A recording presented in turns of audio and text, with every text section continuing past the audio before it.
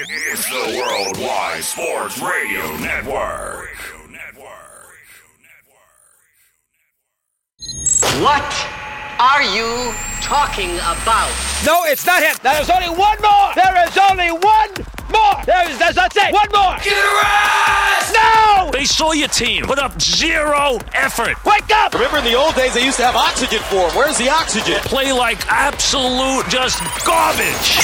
This is the Sports Loudmouths. Yay! Man, can you keep it down? I'm trying to introduce here.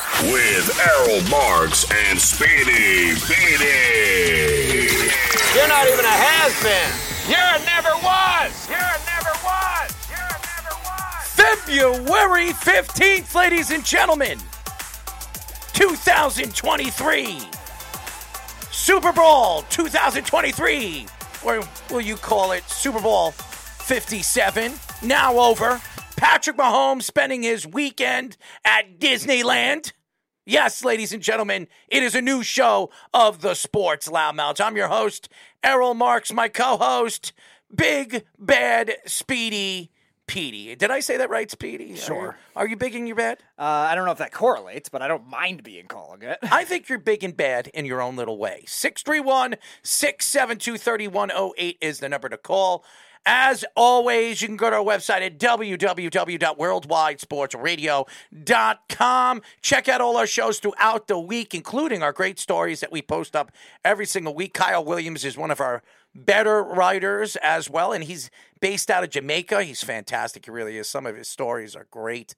So check out his stories on our network. Check out all our shows throughout the week. They are live shows. You can call our shows at our number, 631-672-3108, and you can interact with all our talents throughout the week. Speedy Petey, what's up, man? Well, had a fun Super Bowl weekend. Stuffed myself big time. My mother made chili, and we actually put it in tacos along with Velveeta. So a very good combination of that. I had chili too. You had chili as well. Very nice. Yeah, she makes a very good chili. She puts it in a crock pot, so it's actually sitting out there Everybody puts their chili in for a like crock 8 pot. hours. But she does she does a fantastic job with it. We also had some wings, a lot of beer, and a bunch of other stuff. But it was a fun time. It was my uncle, my grandparents, and my parents. What kind of beer, by the way? It was Two Roads. They're a Connecticut brewery. They're based out of Stratford, and it's one of their lagers. I forget the name of it offhand, but yes, it's a Connecticut-based beer You and your company. beer, man. Yes, it is. It was one that I tried when I had a festival at my school. I tried it, and I always liked it. So it's always been my favorite Connecticut brewery. Is Two Roads beer. So it's a Yes. Connecticut beer. It is. Yes, it's based out of Stratford, Connecticut, which is in the I've been to southern parts. Stratford. Yeah.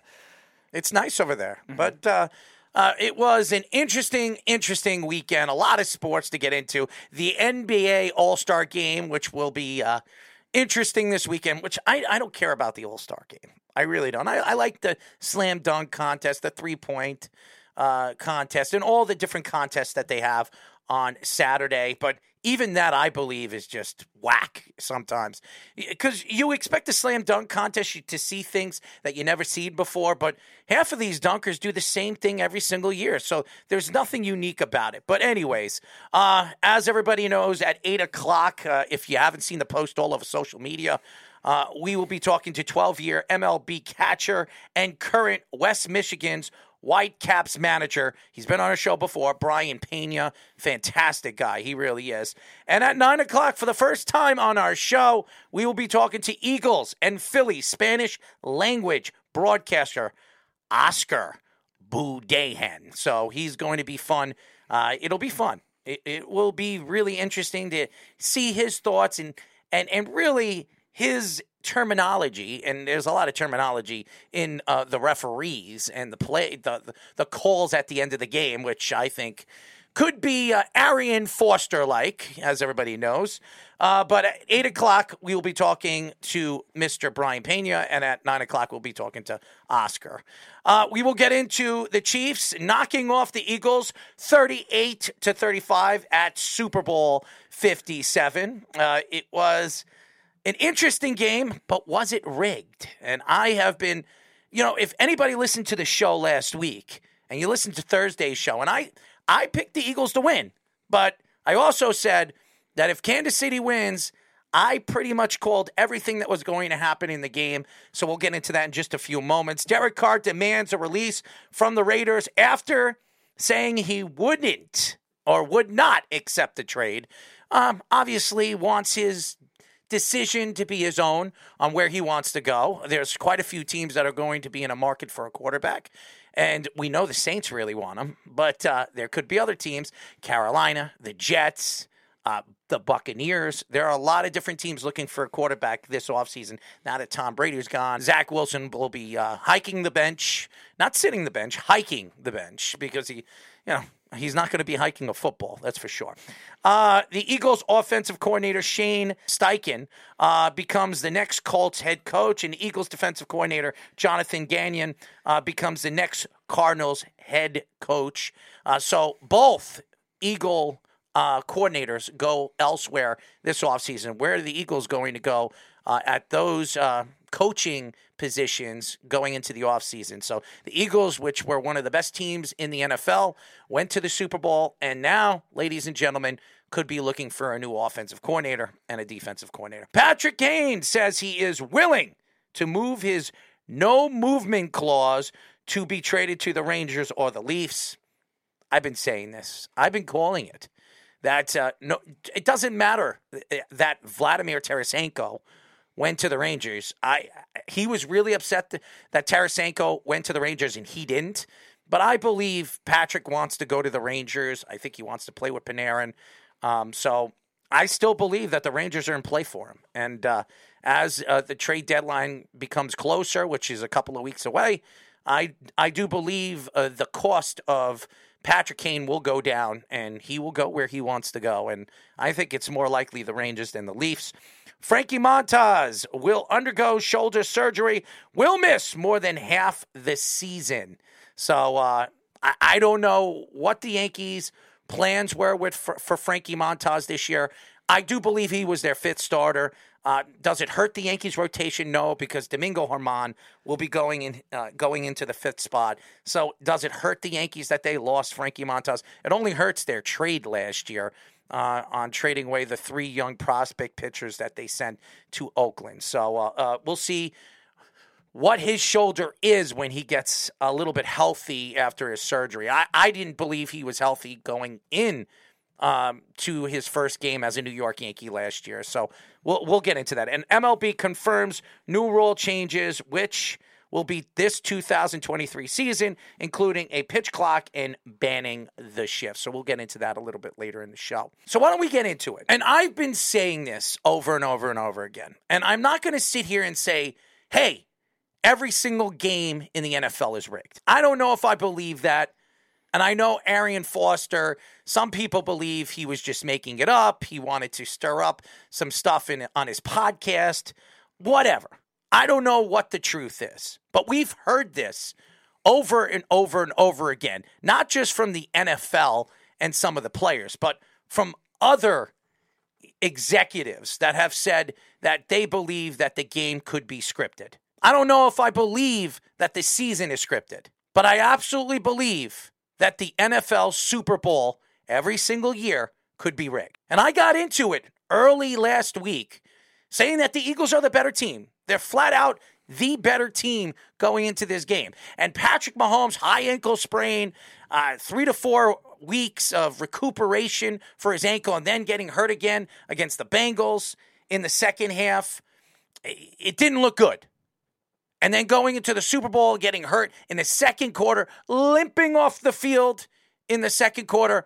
I believe that was, to me, just a way that Patrick Mahomes was showing that he was going to make this miraculous comeback in the second half. Patrick Mahomes is the first player in NFL history to win 2 Super Bowls and 2 MVPs in the first 6 seasons. He's the first. That statistic won't change. When people are trying to compare him to Joe Montana, which people are saying that he's better than, after 5 seasons as a starting quarterback in the NFL, he's better than one of the greatest quarterbacks to ever play the game in Joe Montana, who never, by the way, never lost in a Super Bowl. Never. 4 Super Bowl championships. This is Mahomes' first Super Bowl where he did not have a turnover in a game. Now, did Mahomes have one of those fantastic games? Did this game stand out statistically for Patrick Mahomes? I would say no. 21 for 27, 182 yards, 3 touchdowns.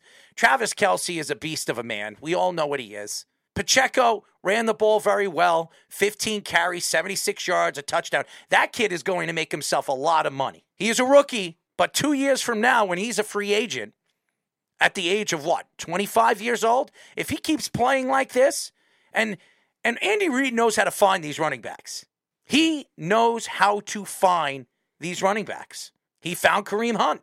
Kareem Hunt was middle of the draft. Kareem Hunt became one of the best running backs in the league in 2 years. Doing what he did, or he was caught on TMZ, was let go by the Kansas City Chiefs, and he was picked up by the Browns. We all know the situation of Kareem Hunt this year, where he was trying to be traded at the trade deadline to another team so he could have made a Super Bowl run.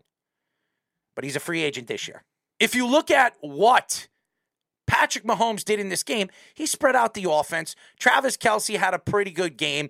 I know everybody sits here and it's not 100 yards, but 6 receptions, 81 yards, and 1 touchdown is a pretty good game as far as I'm concerned. Juju Smith-Schuster, 7 receptions, 53 yards. Fantastic game for a guy that's coming back from an injury. That wasn't 100% healthy. Patrick Mahomes is one of the best quarterbacks we've seen come out of the draft in about 20 years. There's no question that he is. The only 2 players that had more than 3 catches and more than 50 yards receiving for the Kansas City Chiefs were Juju Smith-Schuster and Travis Kelce. Jalen Hurts broke the record for most rushing yards in a Super Bowl with 70, breaking a record held by just Steve McNair, who had 64 with the Titans. And I'm not going to compare Jalen Hurts to Patrick Mahomes, because if you want to compare the game and who had the better game, it was Jalen Hurts. It's not even an argument. Jalen Hurts, a guy that had shoulder problems, he was slinging the ball in the first half. Slinging it. Did he have much on it? He didn't have much on it. You could tell when he was throwing the ball up there, he didn't have much on it. That touchdown that he had to A.J. Brown was fantastic, by the way. It was fantastic. Jalen Hurts was 27 for 38, 304 yards, 1 touchdown thrown. 3 touchdowns ran by Jalen Hurts. He had 4 touchdowns in the game, 3 by himself. He's the first quarterback to do that in a Super Bowl. And everybody keeps talking about, is Patrick Mahomes the greatest quarterback we've seen since Joe Montana and Tom Brady? Is he going to be declared the GOAT after he's done with his career? I do believe, the way the NFL is set up, that Patrick Mahomes at the age of 34, and that means Patrick Mahomes is 27, 28 right now. In the next 5 to 7 years, Patrick Mahomes will have 5 Super Bowl championships. You know why? Because this is the way the NFL likes it. They like their stars. They like the face of their organization to stand out from all the rest. And I'm not taking shots at the NFL. Every organization. Who's the number 1 player right now in the NBA? As far as faces are concerned, voices of the game. LeBron James. And until LeBron James is gone, he will be the voice of the NBA. He is the face of international sports and basketball internationally around the world. When you think of hockey, who is the face of hockey right now? Connor McDavid, I would say. Connor McDavid and who? Sidney Crosby. Sidney Crosby. And right now, Connor McDavid is starting to take over. Oh, yeah. But Sid, he is recognized all over the world because of his big mouth, his game, and his game is as good as any game we've seen a hockey player have since guys like Mario Lemieux and Wayne Gretzky. Not to mention his team hasn't missed the playoffs since 2007. I mean, and he's a leader. But every single sport, even baseball. Now, Mike Trout's the best player in baseball. When healthy, there's nobody better than him. But baseball's different. Because Mike Trout, no matter how talented he is and what he has done for baseball and how good he is statistically over the last 10 years or whatever, 8 years of the way he has played in time of the greatness of what Aaron Judge did last year, or even the times of what we've seen from guys like Pedro Martinez as a pitcher, or guys like, I don't know, Justin Verlander at the age of 39 winning a Cy Young on the Houston Astros, who, by the way, won another World Series championship last year. But is Verlander recognized as the face of baseball? He's not. The guy that's really looked at as the face of baseball right now is probably Aaron Judge. Because he plays for the Yankees, because he's 6'8", 280 pounds of brute strength, and he hit 62 home runs in the American League. Now, going back to the Super Bowl, Jalen Hurts joins Terrell Davis as the only players in Super Bowl history with 3 rushing touchdowns. He's the only quarterback. The only quarterback. You're talking about some of the best running quarterbacks in NFL history. Steve McNair was a pretty good runner. He never had 3 touchdowns in a Super Bowl. Randall Cunningham, who never played in a Super Bowl. Warren Moon, good running quarterback. Never had 3 touchdowns in a Super Bowl. Russell Wilson, never ran 3 touchdowns in a Super Bowl. If we go up and down, of all the rushing quarterbacks that played in the Super Bowl, heck, played in the playoffs. How many quarterbacks have run 3 touchdowns in the playoffs? I think only Kaepernick that I can think of in that 181-yard game. When you look at those numbers, Jalen Hurts had one of the best quarterback games in Super Bowl history. And even though his numbers don't really stand out like Tom Brady with over 500 yards in the Super Bowl against the Philadelphia Eagles, or even Foles throwing 370 yards and winning the MVP that year over Tom Brady and the New England Patriots, or Drew Brees, or Tom Brady the year, all the years that he played in the Super Bowl and how many MVPs he's won in the Super Bowl. This is one of the more special quarterback games we have seen a quarterback play for a losing team. The Eagles running backs collectively averaged only 2.7 yards per carry. During the season, in practically every single game, they averaged over 4. They were the 5th best rushing team in the NFL. Going into the game, everybody expected the Eagles to run all over the Kansas City Chiefs. And I guess the Kansas City Chiefs were listening to this show or listening to every other show because nobody would have thought that this Chiefs front 7 was going to stop the running game of the Philadelphia Eagles. There was only 1 total sack in the game by the Chiefs defensive tackle, Saunders, after both teams led the league at number 1 and number 2 in sacks. Devontae Smith was the only wide receiver that had 100 yards in this game despite a high-scoring game. Patrick Mahomes has 24 first downs on quarterback scrambles in his playoff career, more than double than any other active quarterback. Sky Moore and Isaiah Pacheco, second pair of rookies to both score touchdowns in the Super Bowl, joining the 1985 Bears when the refrigerator, Perry, and Reggie Phillips did it. The Eagles only pressured Mahomes at a 25.9 percentage rate, their first time since Week 12 when they didn't have a pressure rate over 34% or higher. The Eagles dominated the ball in the first half. Almost 21 to 22 minutes in the first half, while the Chiefs only held the ball for 8 minutes. As a matter of fact, the Chiefs only got the ball with 2 minutes left of the second quarter. The Eagles controlled the ball the whole second quarter. And yeah, Jalen Hurts dropped the ball, which was a little fishy if you watch that play. I don't know if anybody watched that play and how he dropped the ball, how it just fell out of his hand like that. How many times did Jalen Hurts fumble the ball this year? How many times? I can tell you this, not many, and not as bad as that. According to Pro Football Focus, Patrick Mahomes had 100% adjusted completion percentage. Jalen Hurts had the most rushing plays of over 10 yards and scored either a first down or a touchdown on 2/3 of his carries. The Eagles' offensive line played very well. They really did. It wasn't the Eagles' offensive line on the reason why the Eagles lost. Now let's get into why I thought the game was rigged.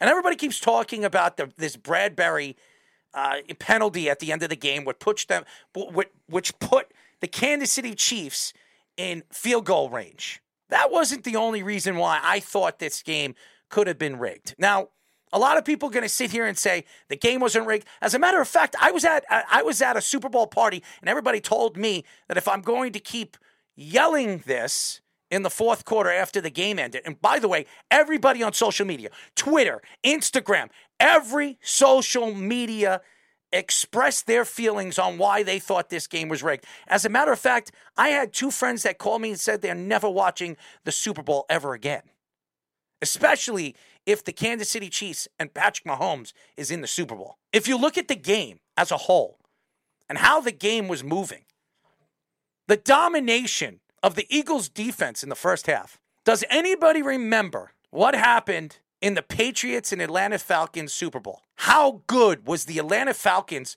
in the first 3 quarters when their defense was just absolutely outmatching the New England Patriots offense? Completely. James White couldn't run the ball. They couldn't throw the ball. Edelman couldn't get open. Gronkowski couldn't get open. And Gronkowski got hurt in the game. Everything started to happen in the fourth quarter. If you watch the game and just watch how the game was moving, the pace of the game, and how crazy certain things happen in each quarter, especially in the second quarter, when the Eagles dominated the ball. And if Jalen Hurts didn't make that drop and that touchdown run in by the Kansas City Chiefs defense, the game would have been out of reach before the second half of the game. And then it really started to happen in the third quarter with 3 minutes left of the game, of the third quarter. Everything started happening. All of a sudden, the Eagles' defense couldn't stop a nosebleed. The front seven, by the way, this defense, which everybody was saying that this was arguably the best defense in football, I'm talking about the Eagles, they were horrible in the second half. They absolutely fell apart in the second half. And I hear everybody saying, well, who did the Eagles beat this year? Who did they play this year? These are all NFL teams. I don't care what quarterback you played this year. And Patrick Mahomes, automatically, you see Patrick Mahomes get hurt in the second quarter with, 2.5 minutes left of the game, of the half? He's limping off the field. You see his face and the face signs of, wow, this game could be over. Because we might be seeing a backup or 2 come into the game because it's not going to be him coming out in the second half. And what did we see? Patrick Mahomes came out in the second half, not limping, hopping, running, throwing out of the pocket. All of a sudden, Patrick Mahomes had a second life. He looked great. Fantastic. Untouchable. That this defense, after getting out of the pocket and moving out of the pocket, couldn't catch Patrick Mahomes. His limping leg. All of a sudden, Patrick Mahomes is fine. And everybody says, he got cortisone shots. He took pills. He took this. He took that. He did the same against the Bengals. And going into the second half, he was hobbling. Same thing happened. Patrick Mahomes couldn't get out of the pocket against the Bengals. All of a sudden, this guy's jetting up the field, throwing the ball, making passes that a quarterback who can't throw on his back leg can't make? How is this possible? Maybe he was faking it. Maybe the Kansas City Chiefs didn't want anybody to know that he wasn't 100% hurt. Because you want to know something? Anybody that has a high ankle sprain, anybody going into this game 2 weeks before this that couldn't even throw off his back leg or throw off his front leg in certain aspects of the game. If he couldn't do that in that game, how 2 weeks later he could do it in the second half as good as anybody in the league? That defensive call at the end of the game, it shouldn't have been called. You don't do that in the Super Bowl. Was it a penalty? It probably would have be called a penalty in a regular season game. But in this game, in a Super Bowl, when it's a tie game, and it's all about really field goal to field goal, or could go to overtime, or could cost a team a championship, you don't want to see a game end like that. This same thing happened in the fourth quarter against the Bengals. Was it a penalty? 100% was. Would I have called it when there was, 50 seconds left of the game? Absolutely not. You cannot put a team in position to lose a chance to play in the Super Bowl and then lose the Super Bowl because the great Patrick Mahomes is playing on the other side. I don't care what the NFL says, and I don't know if the game was completely rigged. But it's kind of fishy that all these things happen in the second half of the game. And everybody says, well, Andy Reid is great going into second halves and figuring things out and changing the way they play, formations and all this other stuff.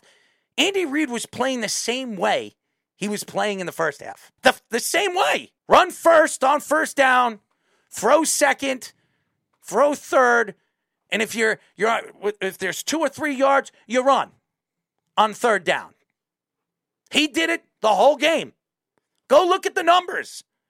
Go look at the pace of the game. He didn't change anything. How did the Eagles, all of a sudden, their defense fall apart? Because they were tired?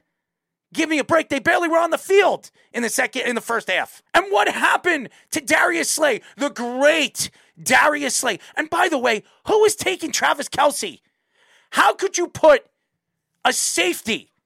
Why did you double team Travis Kelce? You make sure that Travis Kelce doesn't beat you. He beat you the whole game. Everybody's going to say, you only had 1 touchdown. He was all over the place. He was blocking. He was in the running game in certain plays, blocking for the running backs. He was open the whole game. If Patrick Mahomes wanted to throw him the whole game, he would have thrown it to him the whole game. And I think the Eagles' defense did a little too much to try to game plan out of Travis Kelce, and he did so well in the first half that they had to adjust to that, and it almost looked like they overcompensated and made the rest of the defense really uncomfortable. Because you're right, without a 4-man pass rush being able to get there, the Eagles' defense definitely showed that they're vulnerable in certain areas, especially like you said, the strong safety spot, which is where Travis Kelce got the touchdown in. The linebacker spot, Kaiser White, TJ Edwards, not great players. They stopped the run at certain points, but then the Chiefs started running in the second half because they were overcompensating for that. And Darius Slay kind of got motioned out of place a lot of the time too. People were talking about it last week. The Chiefs did the same thing with a lot of pass rushers, but they did a lot with Darius Slay in that fourth quarter as well, especially on that Kadarius Toney touchdown. And it really took him out of his game too. So Andy Reid did do a good job exploiting that, but you're right. The Chiefs' concepts were very different. Weren't very different in the second half. It was just the players they used that really threw off the Eagles. And to me, it doesn't matter what player you use. If you know how he's running his offense, you clog up the middle and make Patrick Mahomes throw. They let Pacheco, at some points of the game, dominate. Mm-hmm. Dominate. And he didn't run. I'm saying he didn't run like 20 yards every time he touched the ball, but he got 5 yards here. He got 6 yards here. He got 10 yards here. And if you look at his numbers, he didn't have like over 100 yards, but 76 yards to a team that has beasts. Their front seven is as good as any front seven in football. When you talk about Cox and Ndamukong Suh, and by the way, where was Ndamukong Suh in this game? Taking penalties. Where was he in this game? Where were some of the defensive players that we thought were going to have Hassan Reddick dominate the game in the line of scrimmage? Hassan Reddick couldn't touch Patrick Mahomes. As a matter of fact, nobody could touch Patrick Mahomes. That this offensive line, and by the way, this offensive line is good. Kansas City's offensive line is good, but it's not great. Brown is not a great left tackle. He's a good left tackle. He's a good left tackle. The guard play, the inside of this offensive line is okay, not great. Nick Sirianni in the second half, I don't know what he was doing defensively in this game.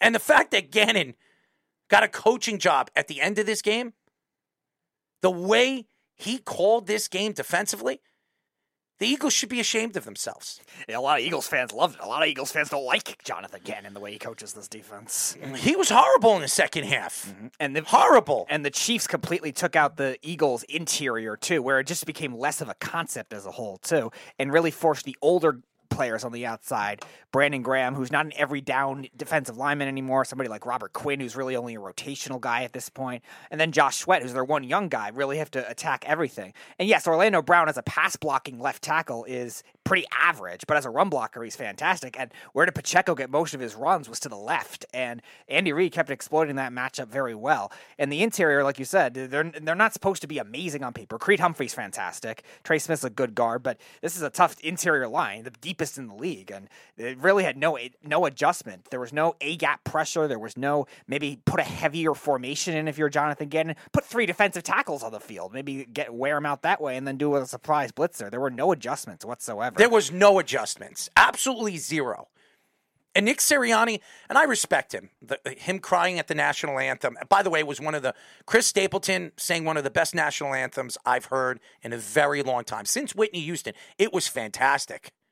You felt it.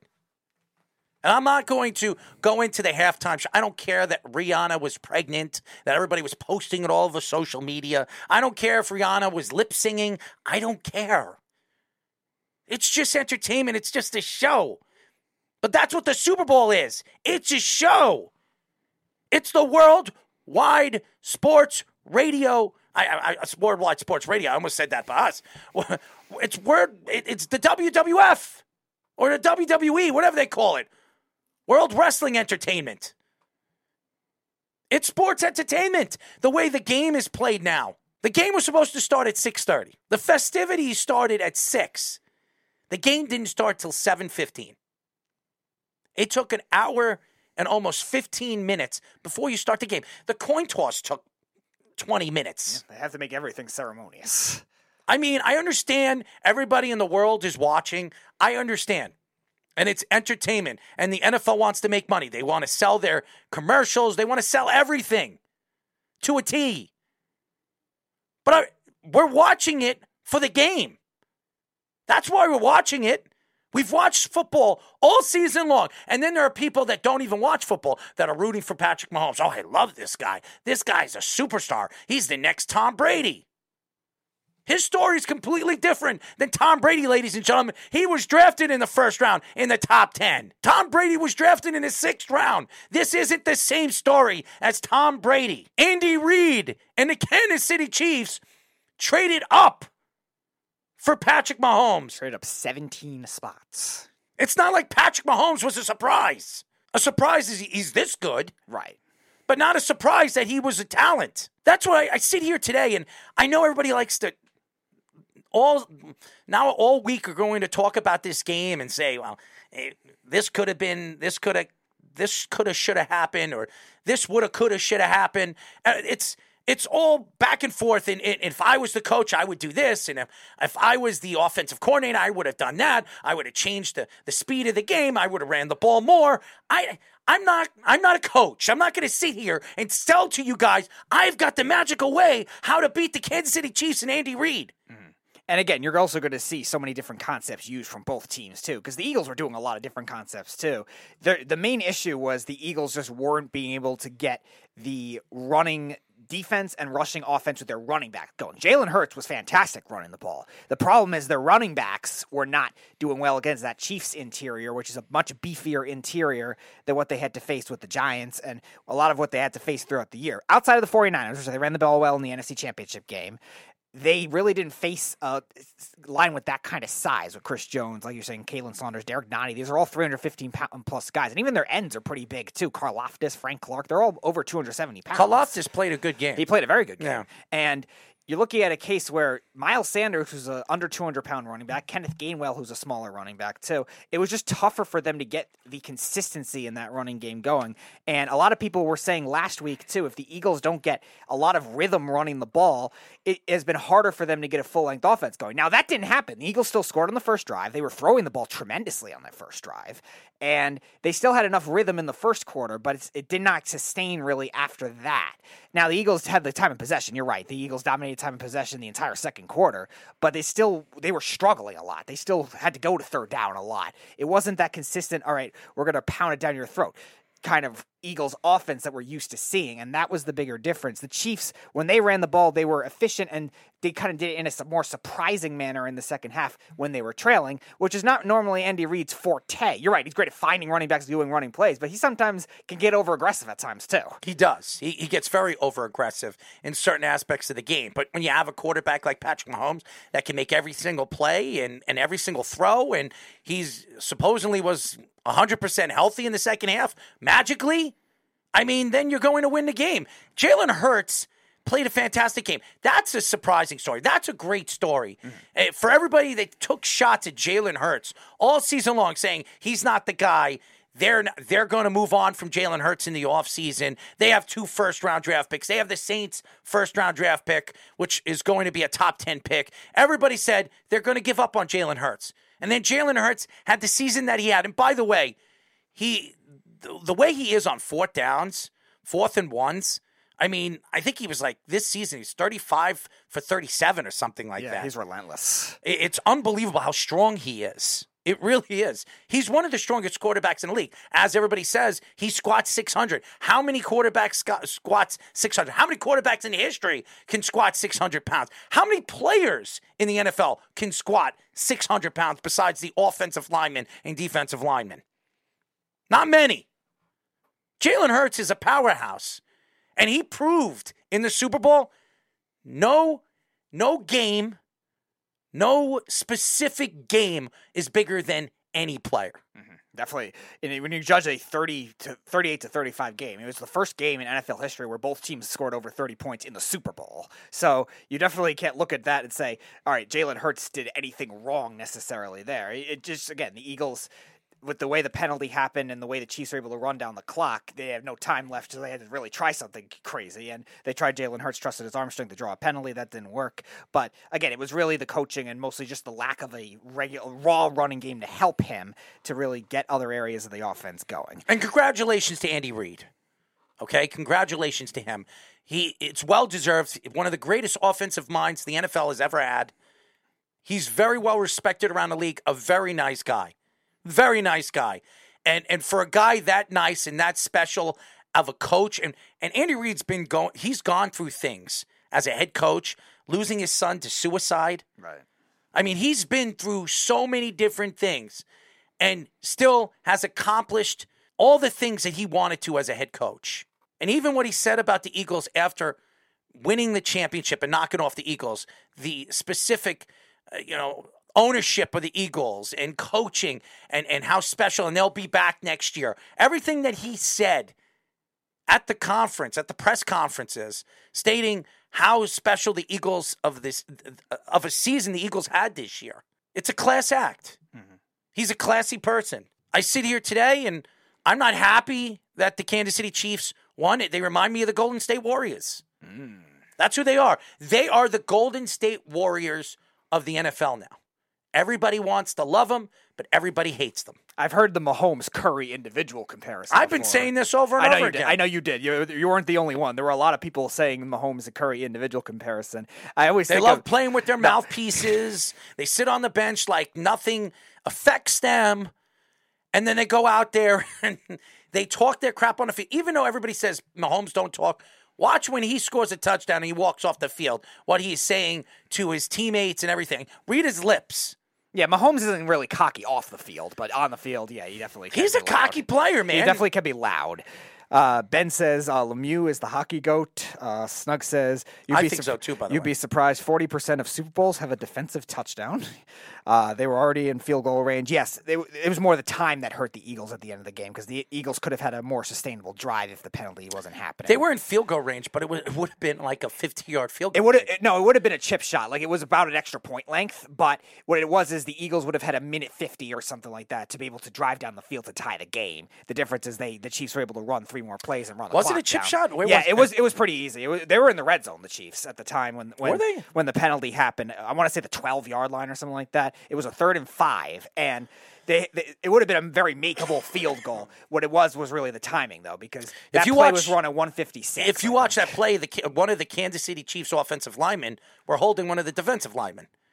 There was no penalty there. Well, yeah, that would have been offsetting penalties in that case, so they would have replayed the down. So tough to tell what would have happened. It would have stopped the clock too, right? It would have they would have stopped the clock at 154 or whatever it was snapped at. So the Chiefs would have ran the one more play. If they got the first down, then that scenario that ended up happening at the end of the game would have happened. Maybe the Eagles let him score because the Eagles did try to let him score after that. Jerick McKinnon was smart and went down, but still, yeah, that was the difference where the penalty hurt them. It wasn't really the yardage of the field goal. It was more the time of the game too. It was the same kind of thing with the Saints and the Rams.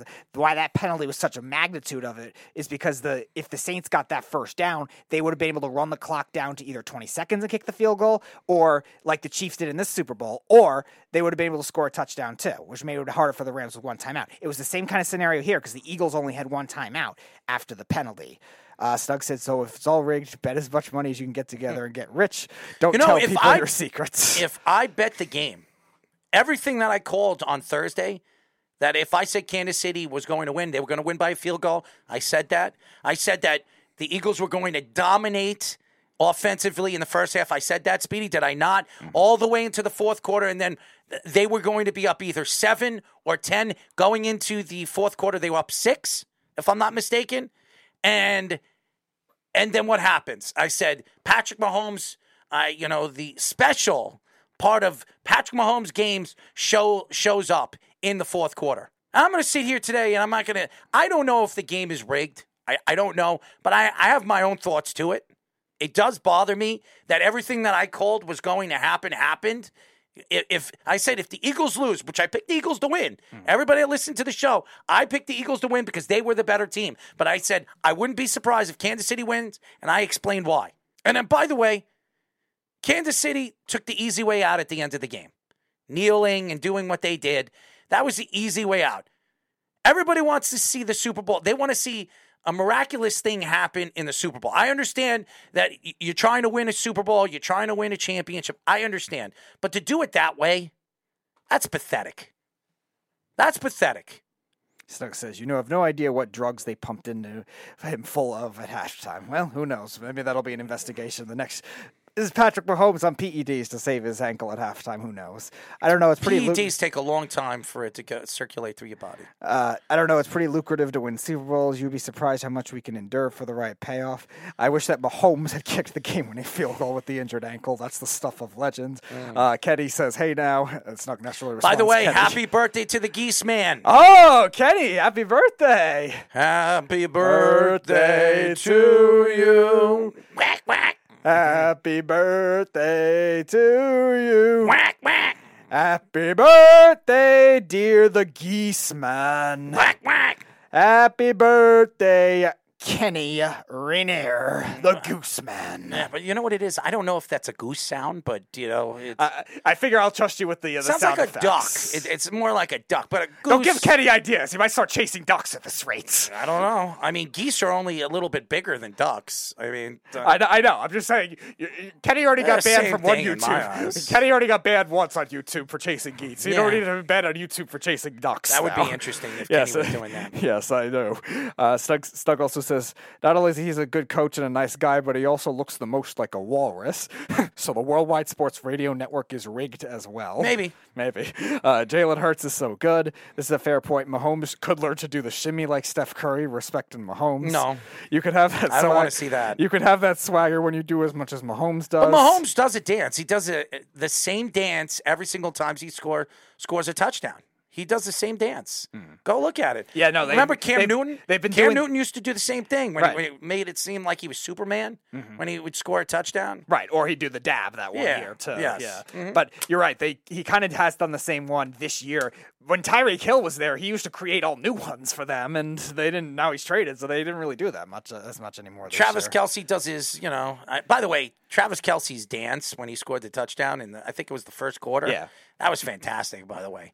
Travis Kelce, he's got swag, baby. Oh, yeah. He's got swag. I know all the women were watching the Super Bowl.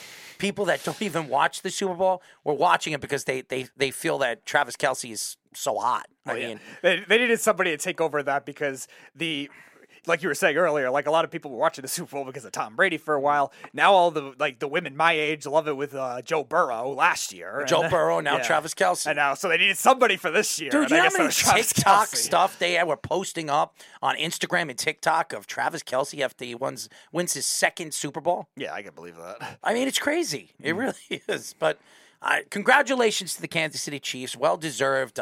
Again, the NFL needs to look at some of the calls in the AFC title game against the Bengals in the fourth quarter. I think there were horrible calls in the fourth quarter, which probably – and by the way, all the games that the Kansas City Chiefs have won from the AFC title game and the Super Bowl were because of field goal kicks. They won by 3 points. Just like the Bengals last year, they won 3 points, except for the Raiders game. Both of their other 2 wins before the Super Bowl, they won on game-winning field goals. Both games that they won were by 3 points and because of bad penalties by the calls of the referees. So I don't know if the NFL is involved with it, but again, it is what it is. Now it's the off season, and there's going to be 5 to 6 quarterbacks that nobody would have thought were going to be available, now available. Derek Carr, as he was released yesterday, congratulations to Derek Carr. And the Saints didn't have to give up anything, because a lot of people believe that the Saints, being that they had 2 meetings with Derek Carr, are one of the lead teams to get him. Now what you're hearing with Vegas, it's the Buccaneers and the Carolina Panthers and the New York Jets haven't even really spoken to Derek Carr. But what I've heard from David Carr yesterday on his podcast and on his ESPN show, saying that there's only 4 teams that Derek would be interested in playing for going into the offseason. He wants to play with a team that has a top 10 defense, a good offensive line, not a great offensive line, a capable offensive line to protect him, weapons on the outside, and a decent running game.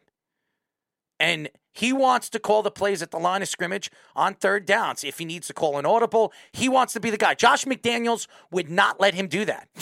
He would not let him do that. Good job, Josh McDaniels. And Josh McDaniels wants a scheme-fit quarterback, and that's why Aaron Rodgers isn't going to the Raiders. So everybody that's sitting here thinking that Aaron Rodgers is the lead guy to go to the Raiders, it's not going to happen. If he had problems with Derek Carr, what do you think he's going to have, Josh McDaniels is going to have, if he has Aaron Rodgers?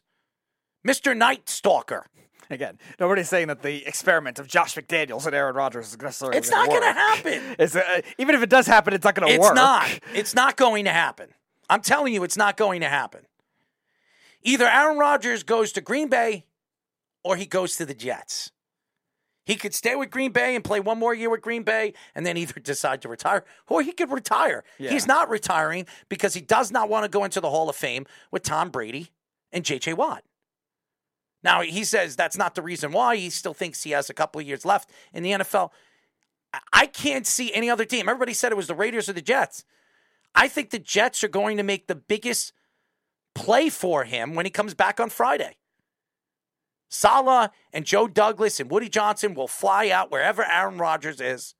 They're going to speak to Aaron Rodgers and his agent, persuade him to come to play in New York for 2 years, help Zach Wilson develop, be the face of the franchise, and help this franchise win a Super Bowl, which they haven't won in almost 53 years. By the way, Joe Namath came out and said that if Aaron Rodgers comes to the Jets, he will take his number 12 out of retirement. He will let Aaron Rodgers wear number 12, which maybe takes the curse. Steals the curse away. That's one way to do it. You guarantee victory, and the Jets haven't made it back to the Super Bowl since, but we've seen other players and other teams try to do that since then, both in New York and around the country with their championships, and I don't know, that would be an interesting full circle if that ends up happening. Derek Carr forces his release from the Raiders, will not accept any trade requests from any team, including the Saints.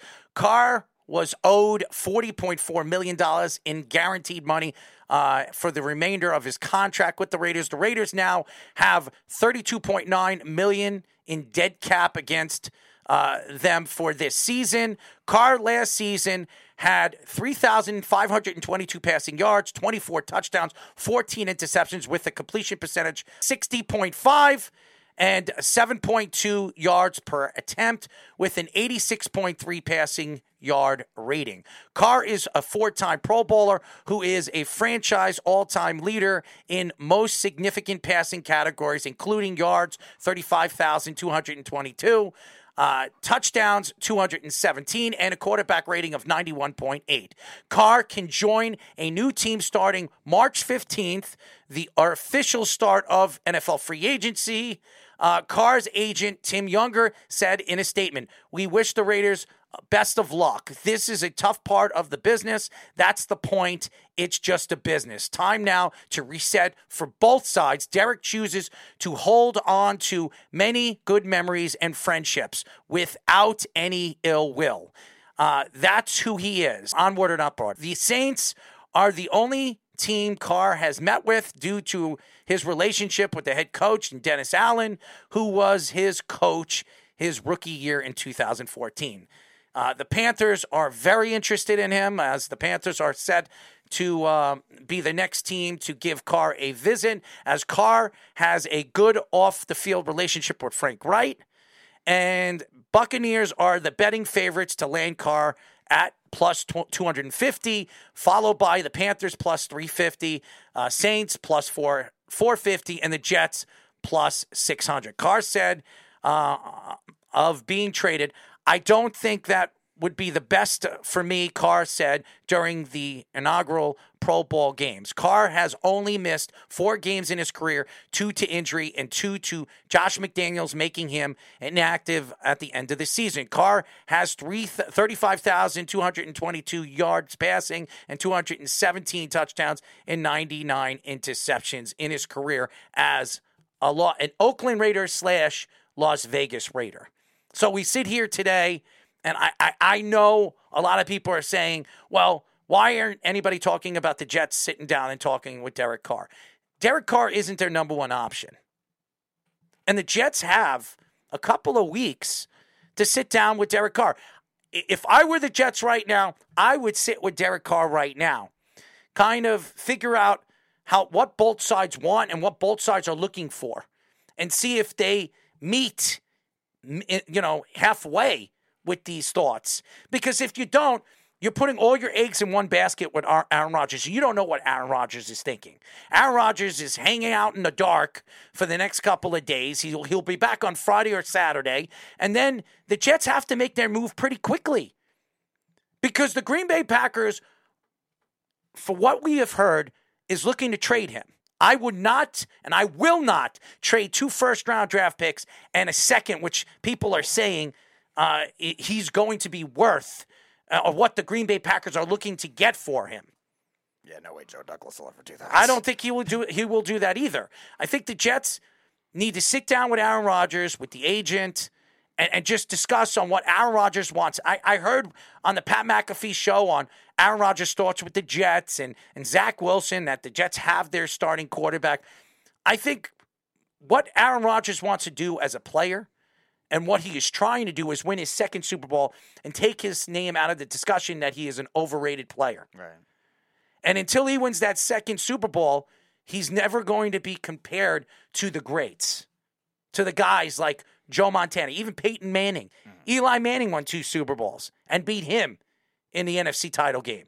Beat him in the playoffs another time, too, in 2011. So he needs to win that Super Bowl. And why not win a Super Bowl with a New York team that hasn't won in 53 years, hasn't been to a Super Bowl in 53 years, has not been in the playoffs for over 13 years, and you become the savior of New York football for the New York Jet fan. If you bring a championship home to the New York Jets, you become a god here in New York. You're Derek Jeter-like. That's what you are. You're Willis Reed-like. Walt Frazier-like. We could go up and down. Phil Simms-like. Right. Lawrence Taylor-like. Michael Strahan-like. You become bigger than those guys. Just for one Super Bowl championship. The Jet fans have been craving for years. As a matter of fact, all I want to see as a Jet fan is them play in a Super Bowl. I don't care if they win the damn game. Yep. Most of the Jets fan age group is definitely like that. I just want to see him play there. Because majority of Jets fans are not. I don't want to see them lose. I don't want to see your team lose. Of course, we at least want the moment. Of course, we see the Giants do it. The Giant fans talk about it all the time. We beat the undefeated Patriots, and then in 2011, we beat that great Patriot team that some people say was even good, as good or even better than the 2007 Patriots. We hear it all the time. Right. Before we go to break, Ben says Bucks hire Seahawks quarterback coach Dave Canales as the offensive coordinator. Snug says Panthers got a mess of draft picks in the trade for CMC. Well, they're not going to have to trade for Carr anymore, Snug. I wouldn't count on those couple of weeks. That's why Carr is the most.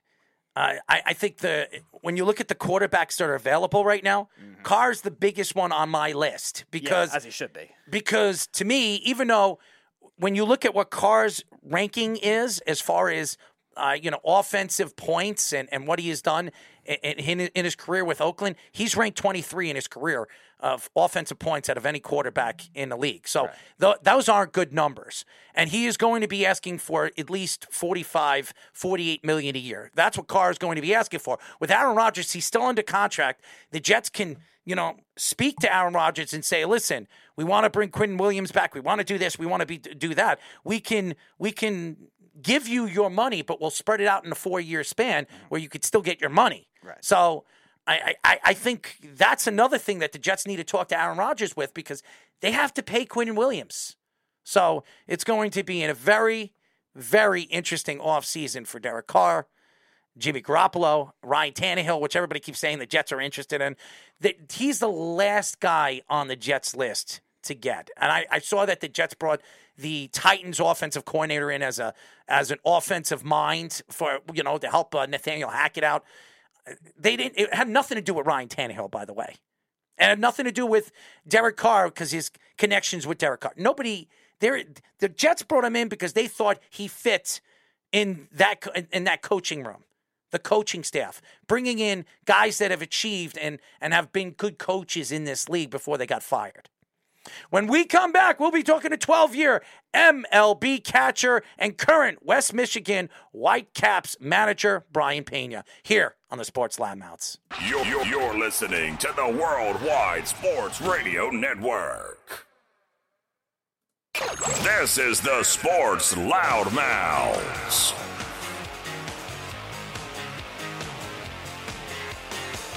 We are back, ladies and gentlemen. You are listening to the Sports Loudmouth. 631-672-3108 is the number to call. You go to our website at www.worldwidesportsradio.com. Check out all our shows throughout the week live. They're not podcasts. But if you miss it live, ladies and gentlemen, you go to Apple Podcasts. You can check out all our shows as they're from top to bottom in a row by dates. So if you miss anything during the week, you could check it out on the weekend. You're driving home, you're a truck driver, you're a doctor, you're a lawyer, whatever you're doing, and you want to check out our shows, go check us out on Apple Podcasts, Worldwide Sports Radio Network. Our first guests, of the week. We haven't had him on for a few months, but we love this guy, and he's a guy that knows his baseball. We're now talking to 12-year MLB catcher and current West Michigan Whitecaps manager, Brian Pena. Brian, what's up, man? Hey, how you guys doing, man? Thanks for having me. Happy New Year. Excited to be here with you guys. And as always, I appreciate this opportunity. And God bless you all and your fans and your family and America. Happy New Year as well. There you go. America, the beauty. I don't say the beautiful, the beauty. But I know you're a football fan, too. I forget. What team do you root for? The Patriots. That's right. I knew what team you root for. I just wanted I wanted you to throw it out there for all the fans. I know. But you know what? I hate the Patriots. You know that. That's why I asked you. We're loyal to our crew. I know. And this next season is going to be an awesome one. We got to fix a few things, but we're going to be fine. We're going to be back on track. You believe in the Easter Bunny too? I do. Don't tell your kids that. But how are you guys doing? I mean, over there in Michigan, the Whitecaps, the last time we spoke to you, you were talking about being a new coach and the growth of some of the young players that you have over there. How's it been over the last year? I mean, it's been awesome. I'm super thankful, obviously, to the Detroit Tigers organization to give me an opportunity, to continue to help our younger talent. And obviously, being part of such a great organization with a lot of tradition, I'm very humble and honored, But at the same time, we are pretty good, man. I'm doing great. My family is doing awesome. It's just like one of the things that I cannot wait, to go back there. I really love the fans. I really love the front office people. I love, the way, everybody loves us down there. And obviously, super thankful and grateful, to be back. So do you have a favorite memory since the last time we had you on the show? And I think it was in July. Since the last time we had you on the show, a favorite coaching memory that you had with your team? Oh, man, it has to be the last game of the season last year. We were in the playoff race and, we knew that if we lost, if we lose the game, it was going to be over for us. And we end up, winning walk-off fashion. And it was an amazing opportunity for us, to continue in the race. But at the same time, those guys, they won the game. So it was a tough one. It was a tough one for us because obviously our guys, they fought so hard. They came, with bad intentions. What I mean by that is like they were hungry. They were excited. They want to continue to grow, but at the same time, they play for each other, and that is exactly what you want. That is exactly the direction that our organization is going. We just want to go out there and create, and continue to create, an opportunity for our guys to be successful and help us, at the highest level and win the World Series for us. As everybody knows, we are talking to 12-year MLB catcher and current West Michigan Whitecaps manager Brian Pena. Brian, you look at the game, and the game's transitioned. I mean, with the talent that you have, you look at guys that are 6'8" in the major leagues, 280 pounds. They can run. They're five-tool players, a.k.a. Aaron Judge. And now you look at some of the players that are, right now in the minor leagues, the Dodgers farm system. You have a Seattle Mariners farm system. You have all these different farm systems that are growing. Tell us a little bit about... The Tigers. Yeah, the Tigers, too. I was just about to get to that. The Tigers being the team that has been growing their farm system over the last couple of years because they haven't been a good professional baseball team. Maybe because they're getting older. They lost guys like Justin Verlander. Miguel Cabrera retires. So what are your thoughts of the growth of Major League Baseball in the minor leagues? Super excited, man. Super excited. Back in my days, you just go out there and play the game. Now it's totally different. Now our guys, they're asking for information. Now they understand, the analytics. Now they understand what their body needs, for them to be successful. And, it's just one of those things that I feel very happy and very pleased, with the direction that our organization is trending.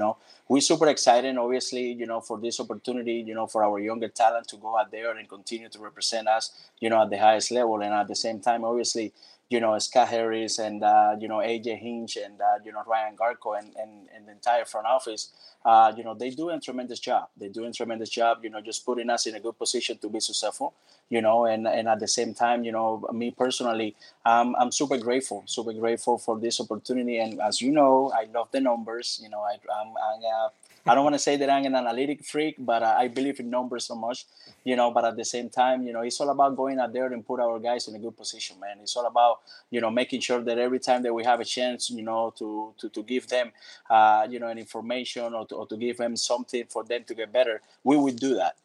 That's our goal. And, obviously, we're super excited about this new year. We're super excited about, the way our organization is going. And, hopefully we can continue to move, in the right direction. I'm sorry, which one I believe, deep in my heart that we are going to be, back soon. I'm super excited about, our roster at the highest level, obviously. I got to focus, about my roster when it comes time, to go time, but at the same time right now, we just have to focus about, what can we do to help our big league club, what is exactly what those guys they need, to continue, trending in the right direction. And, like I said before, I don't want to sound like a broken record, but, we are doing good, man. We are doing good. We are very happy. And also, with all the respect, we believe in our farm system. We believe in our coaches, in our coordinators, and our people in charge because, we show up, last year and all four teams, full season teams, we finished over 500, which one is it's a great moment for our organization. I think it was the first time that I ever done it, so obviously, Ryan Garco and all the pitching coordinators, hitting coordinators, analytics, coaches, strength conditioning, everybody had a little bit to do with that. And, we're super, super happy, to be part of that. And there is nothing better to see, the guys that you coach or the guys that they play for you and we work together to see them in the big league, man. And, guys like Torkelson, Riley Green, Gary Hill, Bro Bisky, like guys like that. And you go like, wow. I can't believe that these guys that were sitting right next to me, we were breaking bread, and now, they're in the big league, celebrating and having a good time and making sure that their family, they're set for their future. So a lot of MLB rule changes have been passed by last week. They're going to be banning the shift or making it not harder for them to move around after the pitch, where the infielders have to stay in one spot. Bigger bases are coming in. Pitch clock is coming in. Absolutely love it. Pitch clock is coming in. And you being a minor league manager, I know they've experimented with those rules, these newer rules, a lot in the minor leagues. Any of those in particular that were in your league? And if so, what was that experience like adapting to it as a coach like?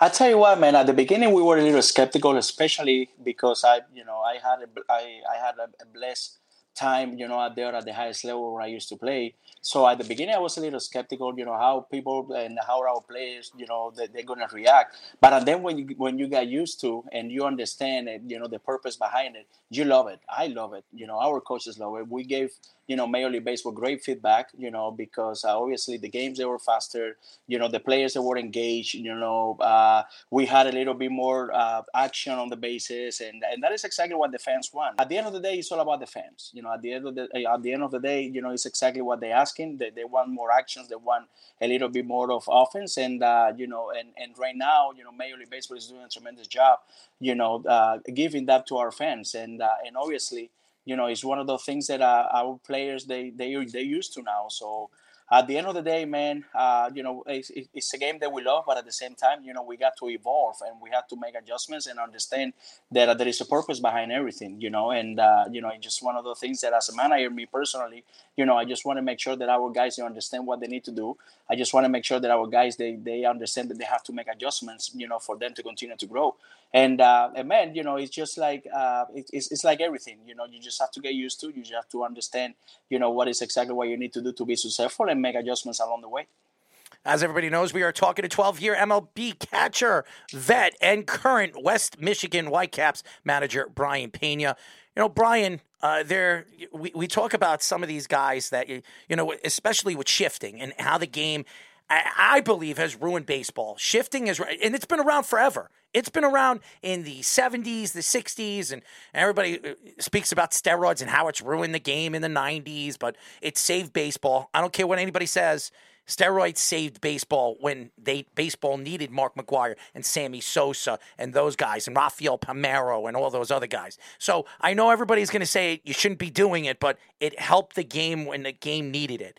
And now you look at shifting. I think shifting has affected the game of baseball. And offense, as a Yankee fan, does this help Anthony Rizzo? Absolutely. Left-handed pull ball hitter. It's going to help his offensive numbers. Joey Gallo, everybody was making fun of last year because he couldn't hit because he's a pull ball hitter. Does this help him with their no shift in baseball? Absolutely does. It's going to put his numbers up at least 15, 20 points, which will give him a better batting average, maybe give him more power. So it does help. Giancarlo Stanton, who's a pull ball hitter as a right-handed hitter, it's going to help Giancarlo Stanton because he can use the field more, being that there's no more shifting and you have to stay in a position that you play. So I understand that. So when you look at this shift, and a lot of we have spoken to a lot of coaches, college baseball coaches, Major League Baseball coaches, a lot of them say they don't like it. They don't like the fact that you can't shift. It's part of the game. Do you like this? Do you like it now that it opens up the game? It gives baseball a little bit more offense, the way baseball, the fans want to see it? Well, I think that, like I said before, that there is a purpose behind every move that that we make in the game. Obviously, that it's like you say. We're gonna have different opinions, and we're gonna have different people going in different directions. But me personally, I like the fact that we take that away. Because obviously we gotta listen to our fans. We are playing baseball thanks to our fans. We are in this position that we are, thanks to our fans. And if our fans, we have to respect their opinion, and we have to make sure that they understand that we're paying attention to what they say. They understand that as an industry, we listen to them, and that's important. So definitely, I like the way that we eliminate shift, and we just have to be a little bit more creative, and we just have to make sure that we execute our pitches better, and not to get hurt, and eliminate the damage. I'm not telling you that it's going to be easy, but I'm telling you that it's going to be worth it, in my humble opinion. Well, I love you because you agree with me on that. I don't love you because you're a Patriot fan. That's a curveball, man. That's the beauty about America, man. There you go. There you go. Like we can have different opinions, but at the same time, we still, can have love. It's so funny because when Speedy told me we were going to have you on the show, I was like, oh, he's the Patriot fan. And that's why I knew the last time you were on the show, you were wearing a Patriot shirt. That's what you were wearing. And I was like, oh, God, he must be a Patriot fan. So I wanted you to tell everybody that you were a Patriot fan because we have a lot of Patriot fans that listen to the show. And we have one that used to work at our network that was a Giants fan and then decided to convert himself to a Patriots fan with a Giants drafted Daniel Jones. Makes me want to throw up, but whatever. God almighty. But hey, maybe wishful thinking. If if the Patriots win next year, good for them. I don't think it's going to happen, but good move bringing Bill O'Brien back. But you have a pretty good farm system, and a lot of people talk about the number 3 overall pick in 2021, Jackson Jobe, who everybody keeps saying that this guy is an up-and-coming pitcher in the minor leagues. He played in Single A this year. People think that he will start to move up to Double A. There's a guy that the Mets, love this name. He's not the same guy, Wilmer Flores, right-handed pitcher. Who is in Double A right now. A lot of people like this kid. This guy's got a tremendous fastball, has the ability to, he could throw a curveball. He's got 3 pitches that are dominant. And then their number 1 prospect, Jace Jung, who is a second baseman who everybody loves. Everybody loves this kid. Yeah. What do you think about these prospects, guys that you know right now in the minor leagues for the Detroit Tigers? Super excited, man. We have to give a lot of credit to our scouting department. They did a tremendous job. Bring those guys home. It's one of those things that I really appreciate, the fact that I have a chance and I have the blessing, to be part of, of something special that, we're building here. And, those 3 guys that you mentioned, man, they are special. They're electric. They do have a lot, to be fun and to be in love with them, but at the same time, man, something that really captivate, my attention is that they're super humble. They understand, exactly what, they need to do, to be successful. And at the same time, it just feels like, those guys, they get it, man. They feel like, hey, you know what? We understand the process. We understand that it takes time, but at the same time, we're just going to continue to work hard and putting ourselves in a good position, to get to Detroit as soon as possible. Obviously, it's too soon for us to talk about, West Michigan roster, but, we feel like, wherever those guys are going to end up, they're going to be in great hands, because our organization, they're going to make sure that those guys are going to put in a good position, for them to go out there and compete and, and continue to grow. Because the sky's the limit for for those guys and some other prospects and other players that we have. That's a good thing about having a deep farm. Because everybody can go out there and have a chance to make an impact. Everybody's have an opportunity to go out there and and continue to grow and continue to open some eyes. I like the fact that AJ Hinch, our big league manager, he's believed he believed in giving guys a chance. He believed in the young players and our guys they are in a good position. It's great. It's a great day to be a Tiger, man. Obviously it takes some time for some of the guys, but at the same time when those guys they're ready, they're going to make a huge impact and they're going to help us out there at the highest level. So last time you were on the show, I asked you about Albert Pujols and Miguel Cabrera. What were they like? And we got another one of your ex-teammates on the Cardinals retiring this year, Adam Wainwright, going 1 more year. So what was it like being a catcher for him? He's one of those guys. I know him a long time ago because we were the Baby Brave. We were part of the Baby Brave, back in our days. I don't want to say how far back, but, back in our days. And for him to continue, to do, what he does, for him to continue to go out there and compete and perform and be successful at the highest level, it says a lot about him. It says a lot about his leadership. Says a lot about his character. Says a lot about his commitment, to be successful and continue to search for greatness. In my humble opinion, he's already great. But I know he doesn't settle. Obviously, him and I, we play a little bit when we work with the Braves. We played together, when I was with the Cardinals, and obviously, his leadership, his respect for the game, his respect for his coaches, for the fans, for his teammates, and him, to be able to continue to do, what he does, is amazing. And as you guys know, he's going to be part of that WBC, representing, the United States of American team. And, it's like, he's a proud guy, man. He's very proud. He got a lot of pride, in what he does. And, we just wish him nothing but the best and many blessings, to Flacco. That's what I call him. We are talking to 12-year MLB catcher and current West Michigan Whitecaps manager, Brian Pena. Brian, we look at the league now. We see Houston wins another World Series. They didn't cheat this time, but they won. It was fair and square this year. Justin Verlander goes to the New York Mets. This year, is there teams that really stand out to you in the National League more than the American League, or do you think the American League this year, again, will have the World Series champion? You can't ignore what the Mets did, It's a special, to see a roster like the one that they have, Obviously, when you have a chance to have that many superstars, you got to keep an eye on that team.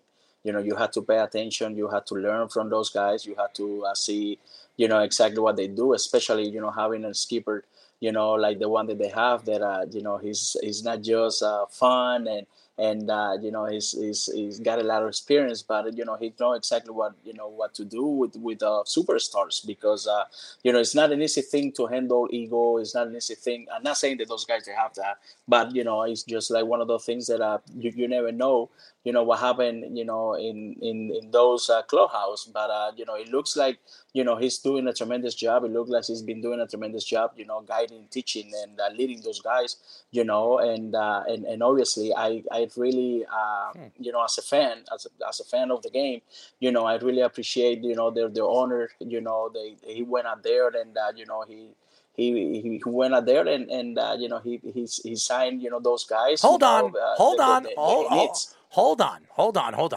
You actually like owners that like to spend money?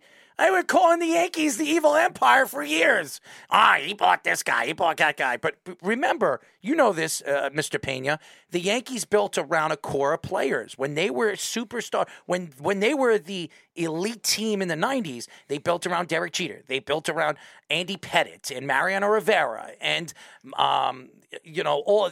Jorge Posada and Bernie Williams, all these different guys that they had over there. And then they added a player, Wade Boggs and Charlie, all these different guys, Brocious and Tino Martinez and Paul O'Neill. They added all these players when they had their core. You like that, an owner like Steve Cohen, Uncle Stevie, whatever they call him over here, is opening up his pockets and willing to spend over $1.5 billion in 2 years with the Mets? Well, I'm going to tell you something. This is the beauty about America. When you work hard and you have an opportunity to spend the money the way you want it, why not? Why not going out there? And obviously every business, every owner, everybody, have some plans, for the future and for the organization future, But how can you go against, a guy like that, in my humble opinion, when he worked very hard on what he has, right now, and and obviously, he wants to spend his money that way, and it's one of the things that you have to respect, people's, opinion and stuff like that. But at the same time, you also have to respect what people do with their money. I mean, they earn that money, they work very hard for that money, and you have to respect the way everybody goes about their business. That's the beauty about America. How about this? If you ask me that question in Cuba, I will tell you a totally different answer. I'll give you 20. You know what I mean? I'll give you $20 million. Okay, I'll take his money. I'll give you $20 million. I'll give myself $20 million. I give Speedy $20 million. And we're rich. We don't have to worry about the $1.5 billion. I mean, $20 million is like pocket money to Uncle Stevie, okay? That is pocket money. Could you imagine this guy? This guy probably walks into a bar with a suitcase of money and says, okay, I've got all your meals. I've got all your drinks for the night. And it wouldn't even bother his pocket. It wouldn't even hurt his pocket. It's crazy. It's like I told you. I don't want to sound like a broken record, but something that this is, I want to be serious about this. Mm-hmm. Something that I learned, coming from Cuba and coming from a country that have a chance, to be able to be free, And what I mean by that, is being able to make money, being able to express yourself, being able to not watch your back, and being able to work hard, and have an opportunity, to be somebody. When you come to this country, to this great country, a country that I love and I respect so much, and I'm very proud to call myself an American citizen. When you come to this country and then you see that, and you see, people getting a chance, to go out there and own business and put themselves in a good position and their family a good position to continue to grow and help others. I think it's a beautiful thing, man. It's a beautiful thing, and obviously, it's not just because I work for the Tigers, but Mr. Ilitch, this is something that I really appreciate him to be our honor, because obviously I don't know if I should talk about this, but if I get reprimanded tomorrow, I'm gonna have to wear it. But when we were in the pandemic, Mr. Ilitch, he went out there and he donated a lot of money. He went out there and he didn't let nobody go. You know what I'm saying? So he kept everybody, getting paid, and he helped, his entire people. So it's kind of like, how can you not be grateful to a man like that? How can you not be loyal to a man like that? And at the end of the day, I understand that it's a business. At the end of the day, I understand that, people, trying to grow and go in different directions at times, but, that is something that you're always going to keep in your heart, because Mr. Ilitch, when we need it, when we need him and his family, they came through for us. And little things like that makes a difference, So it's kind of like I say, I love when people make money. I love when people go out there and earn, their money the right way and give back, because that says a lot about this great country. It says a lot about, people's heart and willing to do the right thing. Well, we really appreciate your time as always, man. Keep up the good work with the Tigers, and maybe if you need, you need coaches, you need extra coaches.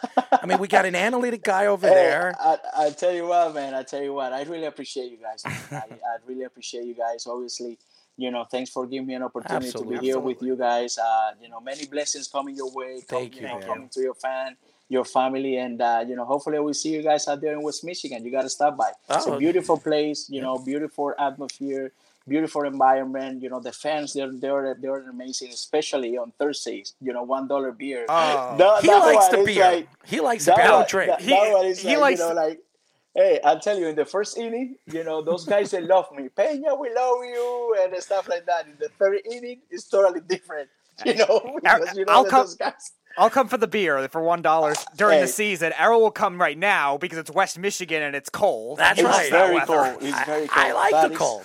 It's a beautiful place, beautiful people. The West Michigan Whitecaps, front office people, Ginger Reggie and his guys, they doing a tremendous job to make sure that all of us, especially our players, they feel like big leaguers. And, it's an amazing place to be. And hopefully you guys can go down there, man, and visit us. You make us, guests. We'll come down there. We'll come and check out. We'll We'll take care of you guys. Oh, there you go. We'll come down there. We'll talk to your players. That's home for me. There you go. Well, you're the big guy. You're the big league over there. So we get treated like big league guys. So why not? You guys will. Trust me, you guys will. We love you, Brian. Thank you for joining us, man. I love you guys too, man. I appreciate you guys. Brian Peña, ladies and gentlemen, former Major League player, 12 years in the major leagues. Wow, 12 years. Mm-hmm. I mean, playing 12 years in the big leagues is ridiculous. I mean, it's not easy playing the catching position because it's I believe, the most important position on the field, because they're the captains. They're the guys that are calling the plays. The coaches, the managers on the bench, when they want to tell the defense to do what they need to do on the field, they report it to the catcher. The catcher reports it to all the guys on the field. So it's not easy playing that position for 12 years in the major leagues and playing for so many different organizations. I mean, it's ridiculous. And now being a manager right now for the Detroit Tigers and maybe a future major league manager in the future. I mean, anything's possible. And catchers, if there's anybody that gets these managing jobs in the major leagues, it's ex-catchers. How many ex-catchers are right now managers in baseball? There's a ton of them. So I love this guy, and he's a good guy, and he's straightforward. Everything that he says and his personality, he brightens up, everything that he says. So, and congratulations on a great season. Thank you.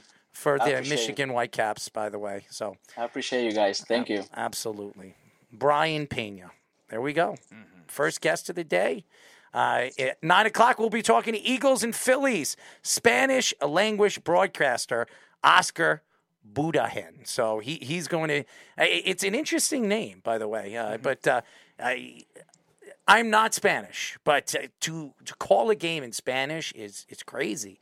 And to know fluent English like Oscar does, it's pretty impressive. And I can't wait to hear what he thought about the debacle of a Super Bowl game for the Eagles in the second half. It's just crazy. So, Speedy, Jonathan Gannon becomes the defensive coordinator for the Cardinals.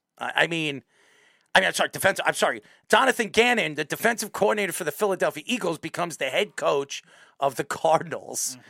To me, the Eagles went from a Super Bowl year, going all the way to the Super Bowl, and when their starting quarterback was playing, they were 16-2. Okay, losing the Super Bowl, they were 16-2 when Jalen Hurts was, the quarterback of this team before the injury, the shoulder injury that he had. And then losing your offensive coordinator and your defensive coordinator, it's crazy. It's a crazy offseason for the Eagles because the Eagles are hungry. They have a very big offseason because they have a ton of draft picks. They have 2 first-round draft picks.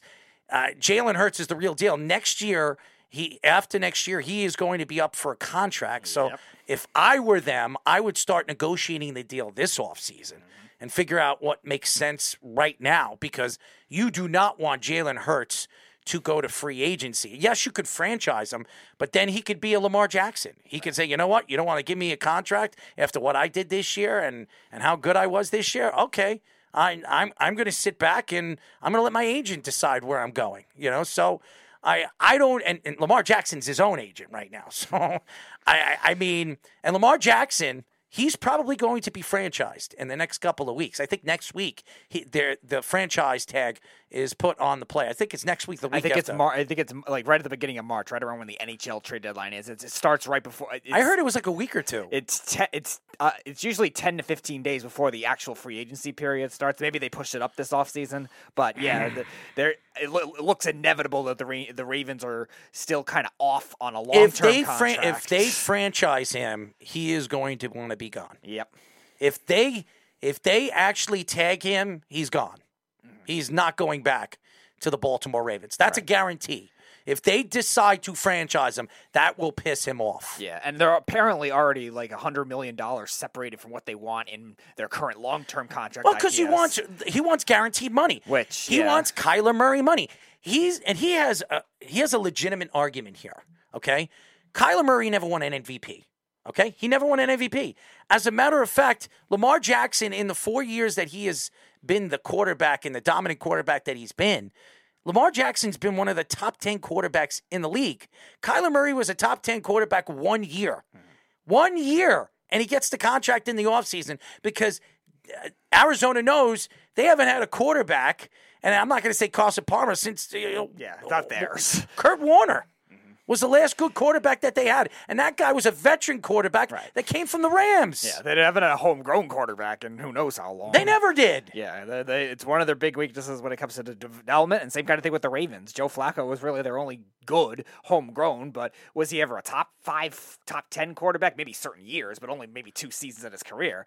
The Ravens' strength has always been running games and defense. So they got to make sure they can find a way to make it work. Otherwise, you're right. They're going to piss him off badly, and then you're going to have to trade him again. And they really want to reset and go to a different quarterback? I don't know. The Eagles' offensive coordinator, he deserves it. Shane Steichen, he had a very good season. He had a great Super Bowl. His offense played well. It's not like the offense didn't do well. It's not like Jalen Hurts didn't show up to the game. The offense did as well as it could have played in a Super Bowl. They scored 35 points against a top 12 defense. Okay, that says a lot. The fact that Gannon had a top 5 defense all season long, and that defense didn't show up in the second half.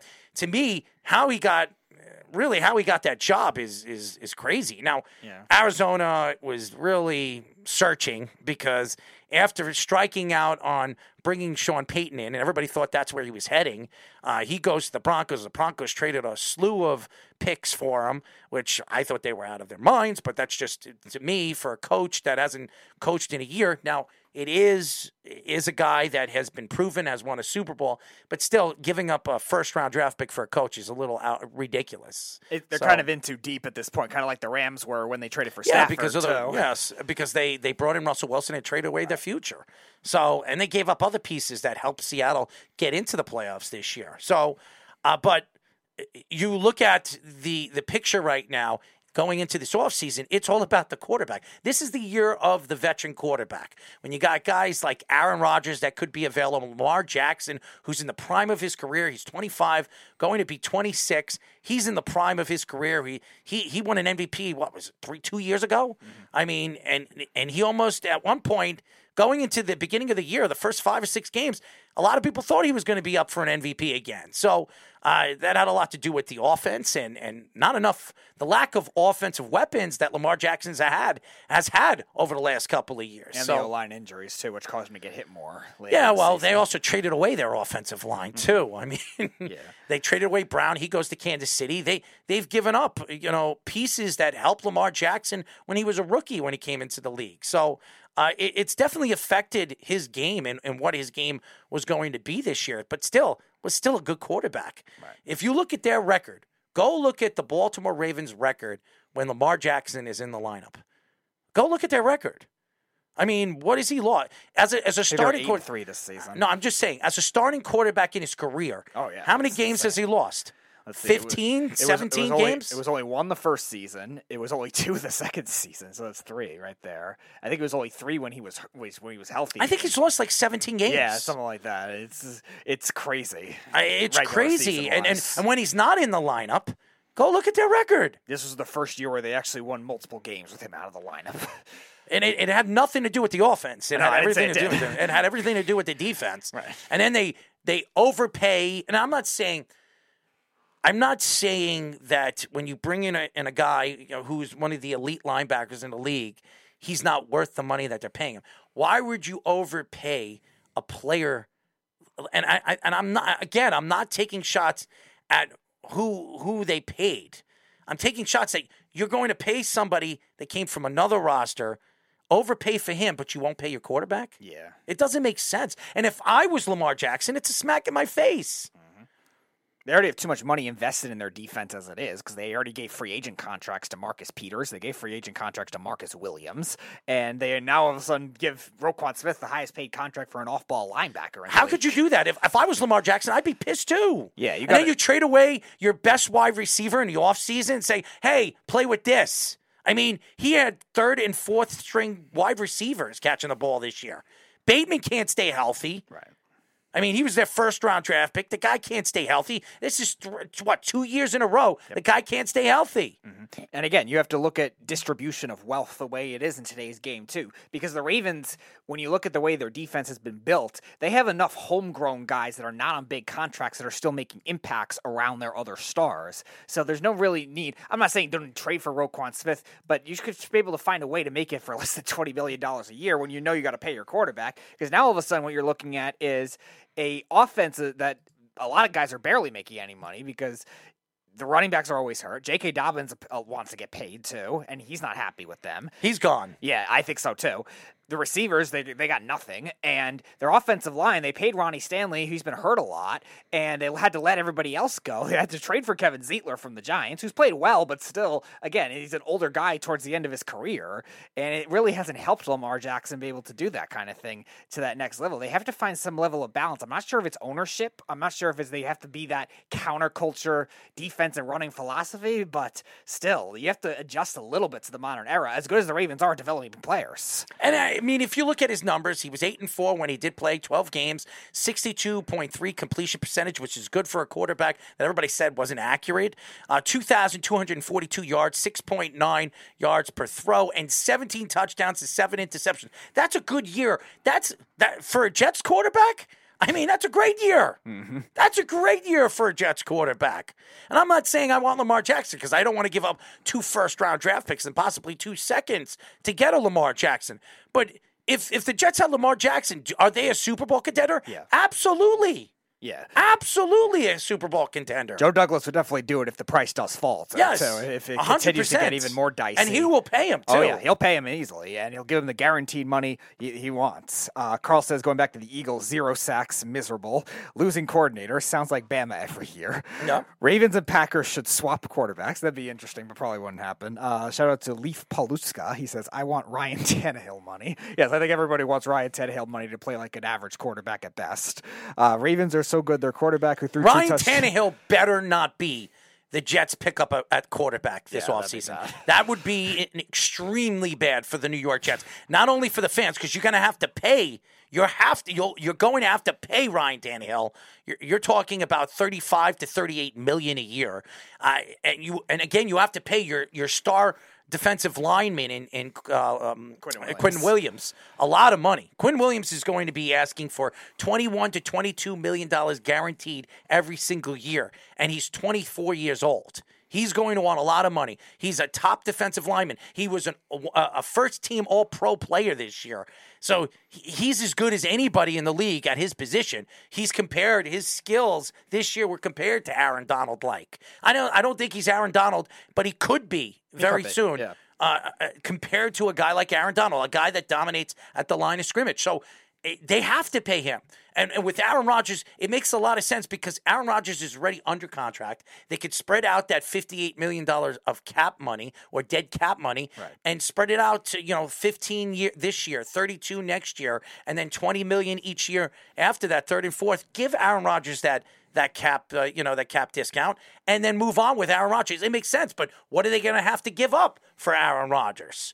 Carl says Ravens are so good that their quarterback who threw 2 touchdowns made the Pro Bowl. Yes, we were joking about that with Jeff a couple of weeks ago, and Jeff was saying, he's better than Dak Prescott. Carl also says, how are the Ravens will be able to afford Roquan Smith? Well, they have money. It's just the problem is it's distributed all in the wrong areas. Here's why they have the money. They took Lamar Jackson's money and gave it to Roquan Smith. That's what they gave it to him. Right. They gave him Roquan. Roquan Smith is rich, as Lamar Jackson sitting there saying, well, how are you going to scavenge out that kind of money to me? So if I was Lamar Jackson, just seeing Roquan Smith get that money, I'd be sitting right now with the team, executives and saying, trade me. I don't want to be here. I don't want to be on this team. You traded Brown over there to Arizona in the offseason. Made no sense. He was my number one option.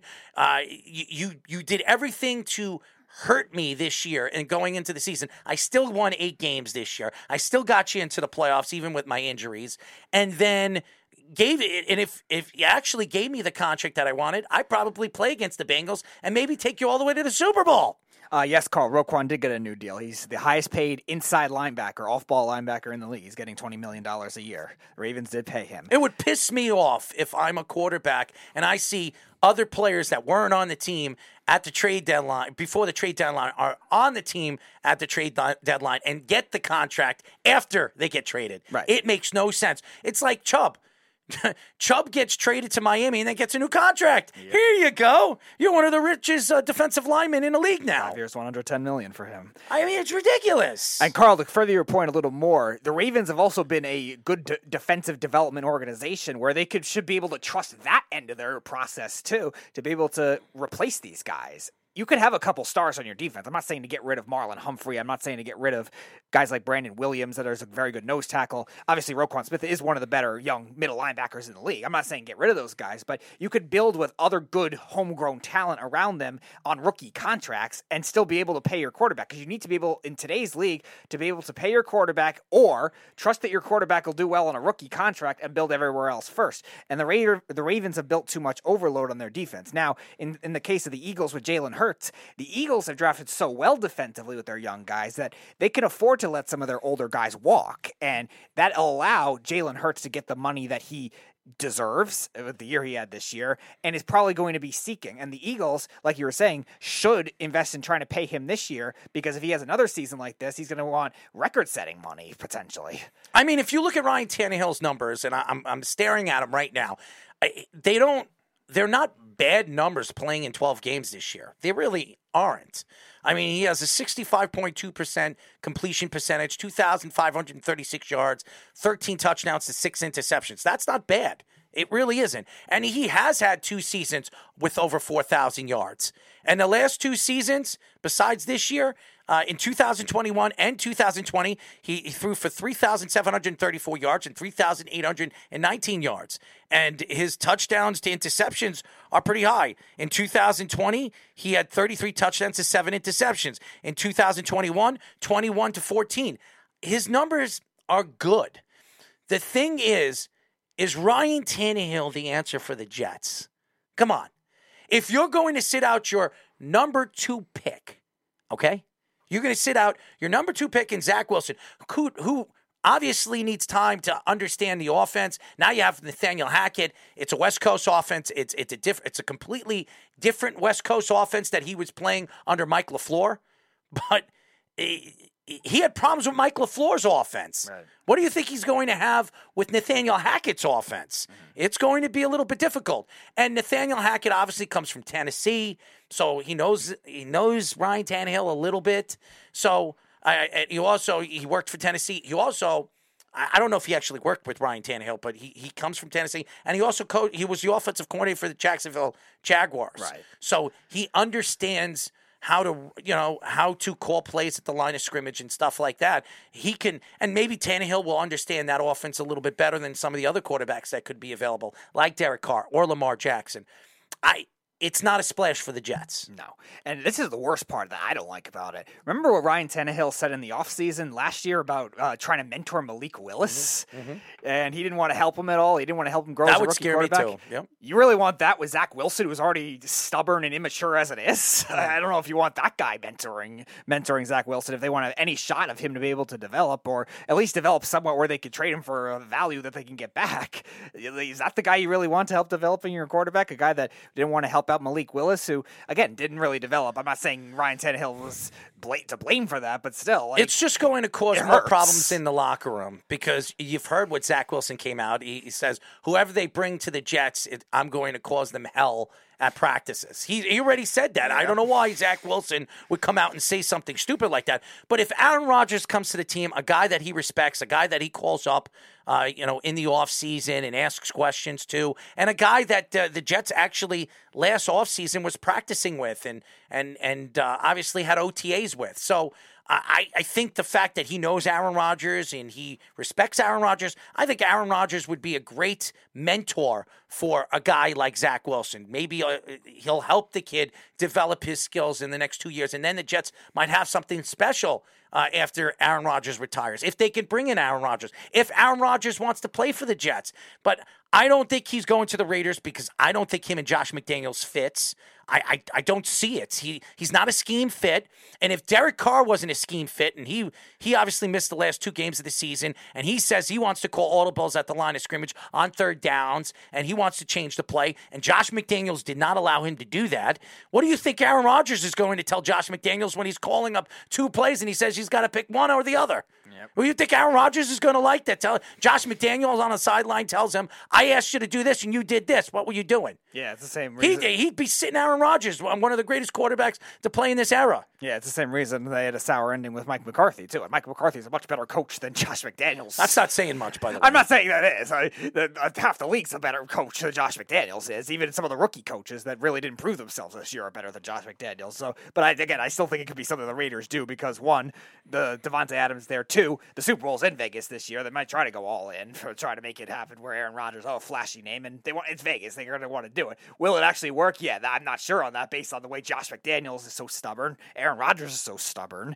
And Josh McDaniels is an in-game coach. It's not that good. Yes, Carl, I did see Juju Smith-Schuster's Valentine's Day tweet mocking James Bradbury. That was pretty funny. Yeah, it's really not funny, okay? It's not.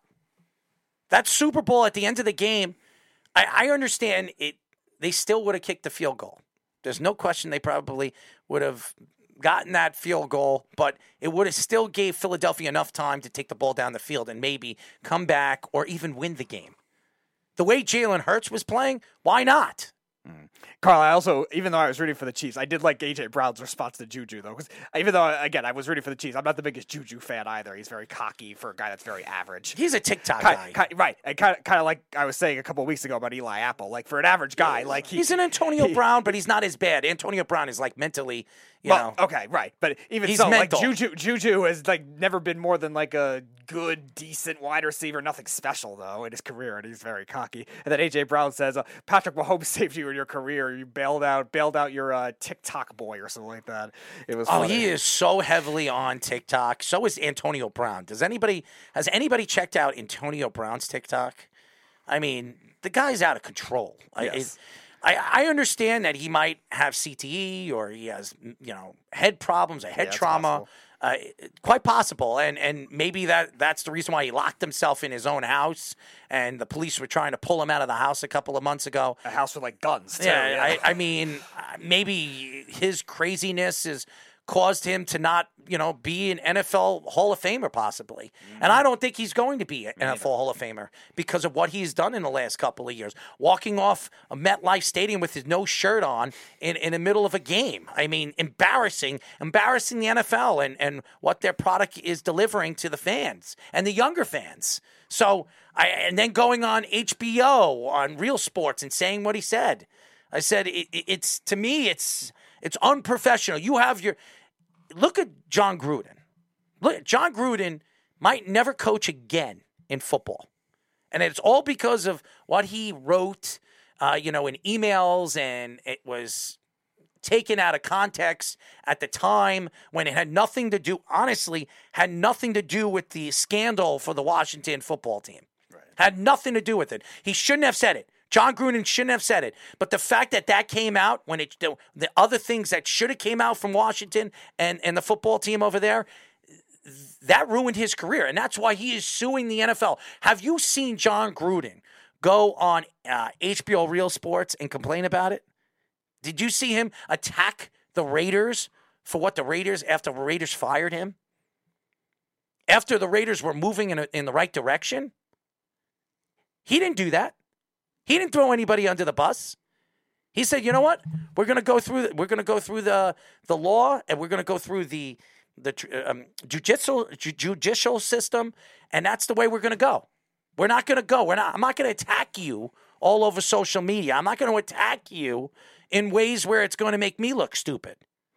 Yes, Carl, A.J. Brown did lace him back. Yeah, it was funny. I have always liked A.J. Brown for that reason. But, yeah, going back to the Eagles, though, with Jalen Hurts, though, they're going to definitely have to pay him over $40 million a year, no matter what.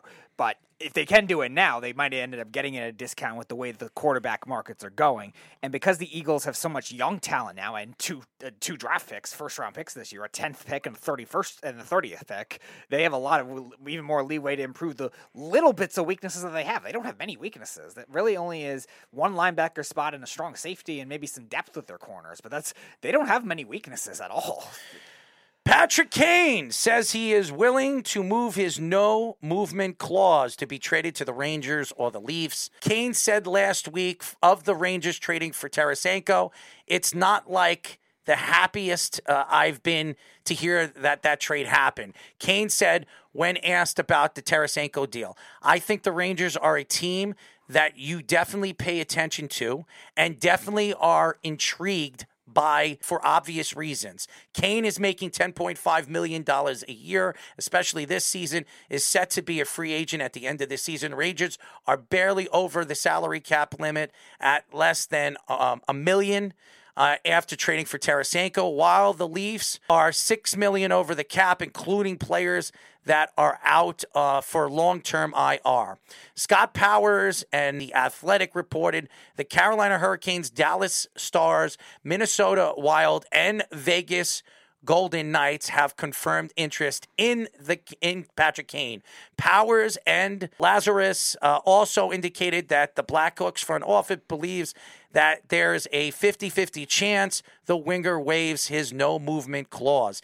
Kane this season has just 9 goals and 26 assists, a minus 27 rating with 159 shots on goal, scoring on just 5.7% of his shots this season. There's a chance that the Blackhawks could eat half of the salary for Kane. The total would be $5.25 million for both the Blackhawks and wherever he is traded. Kane said in comments to Sportsnet NHL insider Elliot Friedman, I think when you're a guy who thinks you're going to be in one place your whole career, you're sitting there saying, I've done everything good here and we have been successful. And now you're sitting there saying, you know what? This isn't the place I want to be, or I'm jarring to be moving forward. Kane also said some people didn't like what Kane said. I refuse to criticize him. We're always complaining that hockey players are boring and don't tell the truth and don't say what they mean. He came right out and said it. We cannot criticize him for that. He came out and said his raw, unvarnished truth, and I have no problem with that. Thank him for doing that. And that's what a lot of these writers are saying. Patrick Kane is very outspoken. He says what he feels, and he comes out saying what he feels, even if he's going to be attacked all over social media. And he's been attacked on what he said about the Rangers. He was pissed off that the Rangers chose Tarasenko over him. He was not happy about that. Yeah, and again, you look at a case of Kane legacy when it comes to the type of player that he is, and also his playoff legacy as well. Now, Vladimir Tarasenko, like we said last week, is a very good playoff player, but Patrick Kane has been doing it for a lot longer at that high of a level in the playoffs. And yeah, I can see where he's definitely taking a little bit of a jab at the Rangers for, I guess, choosing him first, if that's the best term of it. Now, I don't know what the negotiations have been like. I don't know if the Rangers have been necessarily as close as they're perceived to be. Would you give up another first-round draft pick for Patrick Kane?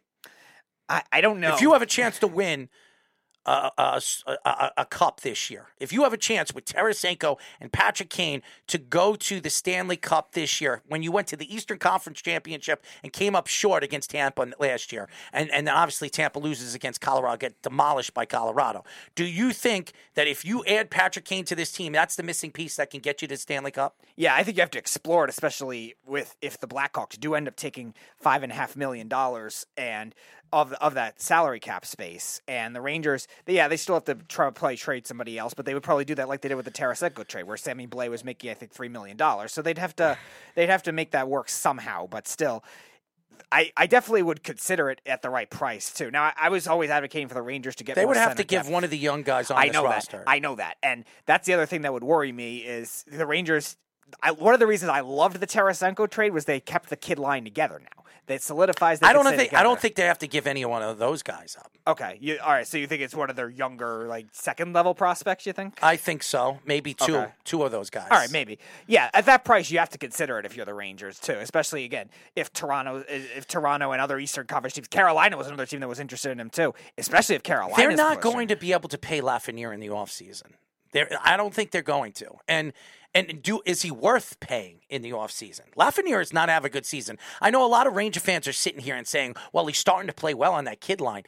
Lafreniere and Kaapo Kakko, as good as these two players are, Kaapo Kakko should be, he should be a 30-goal scorer now, or close to a 30-goal scorer. How many goals does he have? 13? Yeah, but again, so the Rangers now don't need him to be that kind of guy for the short term, but for the long term, you definitely want him. You do need that guy to be that type of player. Mm-hmm. You do. So I don't know. Carl says, you better get Kane. Regular season stats don't mean anything when the guy is a playoff stud. He is. Make the trade. Blackhawks had to give up young talent to keep their Stanley Cup team together. Yes, they've done that plenty of times. No doubt about that. When we come back, ladies and gentlemen, we will be talking to Eagles and Phillies Spanish language broadcaster Oscar Budahen here on the Sports Loudmouths. You're listening to the Worldwide Sports Radio Network. This is the Sports Loudmouths. Oh, Speedy's bringing it back. Don't get close to the edge. I'm not letting you lose my head, Eagle fans. We are back, ladies and gentlemen. We are the Sports Loudmouths. I'm your host, Errol Marks, my co-host, Speedy P. PD. 631-672-3108 is the number to call. You can go to our website at www.worldwidesportsradio.com. Check out all our shows throughout the week. They are live. You can call the shows. You can interact with our talent throughout the shows throughout the week. We have, obviously, football shows. We have some interesting shows on the weekend. Kenny has a show, which it's interesting. I can tell you that. Our show, the Sports Lounge, which airs every single Wednesday at 7 p.m. and Thursdays at 9 p.m. Our great guests, our content. We are funny. We like to interact with the fans. The fans hate us sometimes. They love us. Who cares? We're here. And our second guest of the night, very happy to get him on for the first time on our network and on our show. We are now talking to Eagles and Phillies Spanish language broadcaster Oscar Budahan. Oscar, what's up, man? What's happening? Well, can you guys hear me? We hear you very good, man. Okay, wonderful. Well, what can I tell you?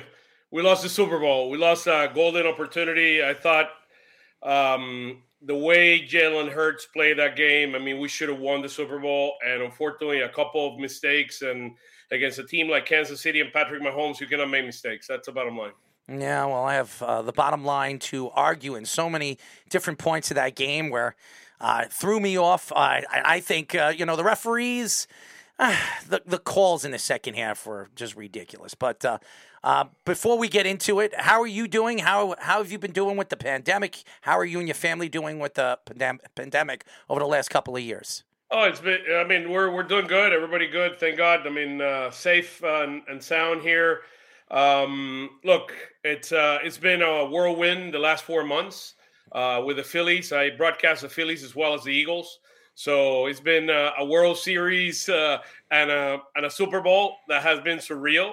I pinch myself. Look, this is real. I mean, it's a Super Bowl and it's a World Series, but we lost both. So I guess there is a good and the bad with everything, right? It's a great year for Philadelphia sports. For anything to complain about, even if you lose those championship games, the fact that you were there makes Philadelphia sports where you want it to be.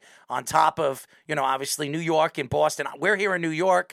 If we had a Super Bowl and we have a World Series this year, hey, I'd be happy. Everybody would be happy. I'd be happy. I mean, especially my Jets team that hasn't been in the Super Bowl in 53 years. So I would be, even if they lost that game and it was 35-38, I'd be excited for the Jets. But that's just by the way, I had the opportunity to broadcast the Jets versus Cleveland Browns game. Okay.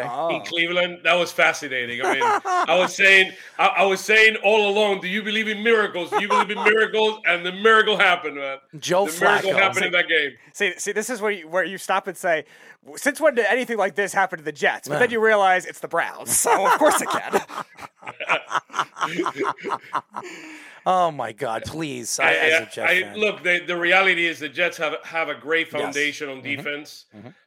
They need a good quarterback. I mean, all my indications, I predicted a few months ago that Aaron Rodgers would be the guy going there. We'll see. Yeah, we'll see what happens. I mean, but Aaron Rodgers would be a great fit in that offense. I mean, with that young talent. I mean, it's. I mean, they have. Look, I see a bright future on the Jets, man. They got a great foundation. Oh, they do. And by the way, we have. I have a Patriot fan that made a bet with me, and if he loses, and if Aaron Rodgers or Derek Carr goes to the Jets, he has to eat dog poop. So on social media. So Jeff. I cannot say the same thing about the Pats. The Pats are in a rebuilding mode. Oh, God. Soon enough, they're going to need a new coach. As everybody knows, we are talking to Eagles and Phillies Spanish language broadcaster Oscar Budahan. So, Oscar, why don't we get into the Super Bowl? And it was a fantastic Super Bowl. And I actually called what was going to happen. I had the Eagles winning, but I said if the Eagles lose, the Eagles are going to dominate the first half. They're going to go into the fourth quarter with the lead, and then all of a sudden, something miraculously is going to happen. Patrick Mahomes grows another leg. He runs all over them, and it becomes a field goal game, and then the Kansas City Chiefs win the game by a field goal, and there she blows. It happens exactly the way I called it if Kansas City won. But what were your thoughts? Obviously, by the way, the national anthem was fantastic by Chris Stapleton. It really was. When going into the game with Jalen Hurts, did you think in your wildest dreams that Jalen Hurts was going to outplay the great Patrick Mahomes? I mean, probably not outplay him, but probably play toe to toe with him. Look, the reality is Jalen Hurts have been doing this all year. He got hurt in the meeting in the game against the Bears, and he had a couple games there where his shoulder was not up to par. But I mean, look, what Jalen Hurts did in the Super Bowl is what he's capable of doing, what he's evolving to be. He's not a guy that is going to be a fantastic thrower, but he made some throws in this game. Not so much the A.J. Brown. The A.J. Brown was more of an A.J. Brown adjustment back there against two defenders. He's outstanding with the ball in the air, and he knows how to make those plays.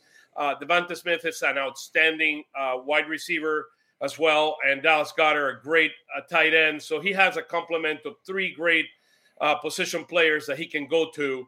A couple passes in the third quarter to Goddard were outstanding. I mean, very few quarterbacks can do that. So he's not the guy that is going to throw very hard, but he's the guy that he has learned how to play with touch. He has learned how to manage kind of the game and use kind of a third dimension, right? The first dimension is the passing game. The second dimension, the running game. And also his ability to be able to run the ball and his intelligence. I think something people undermine is his intelligence. He has the ability to play the RPO. He has mastered the RPO. And the job both Sirianni as well as Steichen, and now he's with Indianapolis, have done in terms of developing an offense custom to Jalen and to his strength is what you saw in the Super Bowl. And look, we scored 35 points. I mean, if you score 35 points, you need to win a game. So, look, Jalen and the offense did what they needed to do. I thought we were going to be able to be more effective in the run game in the middle. I do believe that the footing and the issue with the turf was look, I'm not going to make any excuses on the referees or any excuses on the turf. It impacted both of the team, but it impacted the game itself. I thought the inside run was all Eagles based on the fact that the Chiefs were 19th on defense, allowing 4.5 yards per game. They were vulnerable to the middle. You didn't see that many runs from the middle. I mean, every time that a running back got the ball, they're wanting to go outside. Miles Sanders wanted to go outside, and I said, look, you need to run through the middle. You got to run north-south versus east-west because that represented an issue. And look, Sanders was not effective in this game. Yeah, I saw this too, and it looked like the blocking was still pretty good too. And I'm like, where is he cutting to? Boston Scott did it once too, on the right and on the left. The only person that was running very well was Gainwell. Yeah, he was the only one. Yeah, Gainwell has been doing that. I mean, he basically took over the being the main guy for the running game since the Giants game, and he took it to the 49ers, and he did the same thing at the Super Bowl. Look, unless he wants to come in on a friendly deal, that was probably the last game for Miles Sanders in Philly. So the other thing that was a big strength of the Eagles this year that was kind of disappeared in this game was their pass rush. I know the Chiefs' offensive line is fantastic, no question that it is, but you barely saw any pressure in this game by the Eagles' front. Are you surprised that they really couldn't get any leverage, both with their run defense, where the Chiefs rushed for 158 yards in the game, and also with their pass rush? Yeah, I do believe, particularly in the pass rush, not so much on defense. I mean, the run defense has been an issue for this team since the beginning of the year. At some point, we were 22 in the NFL on rushing defense, but I do believe the turf has a significant impact on our pass rush.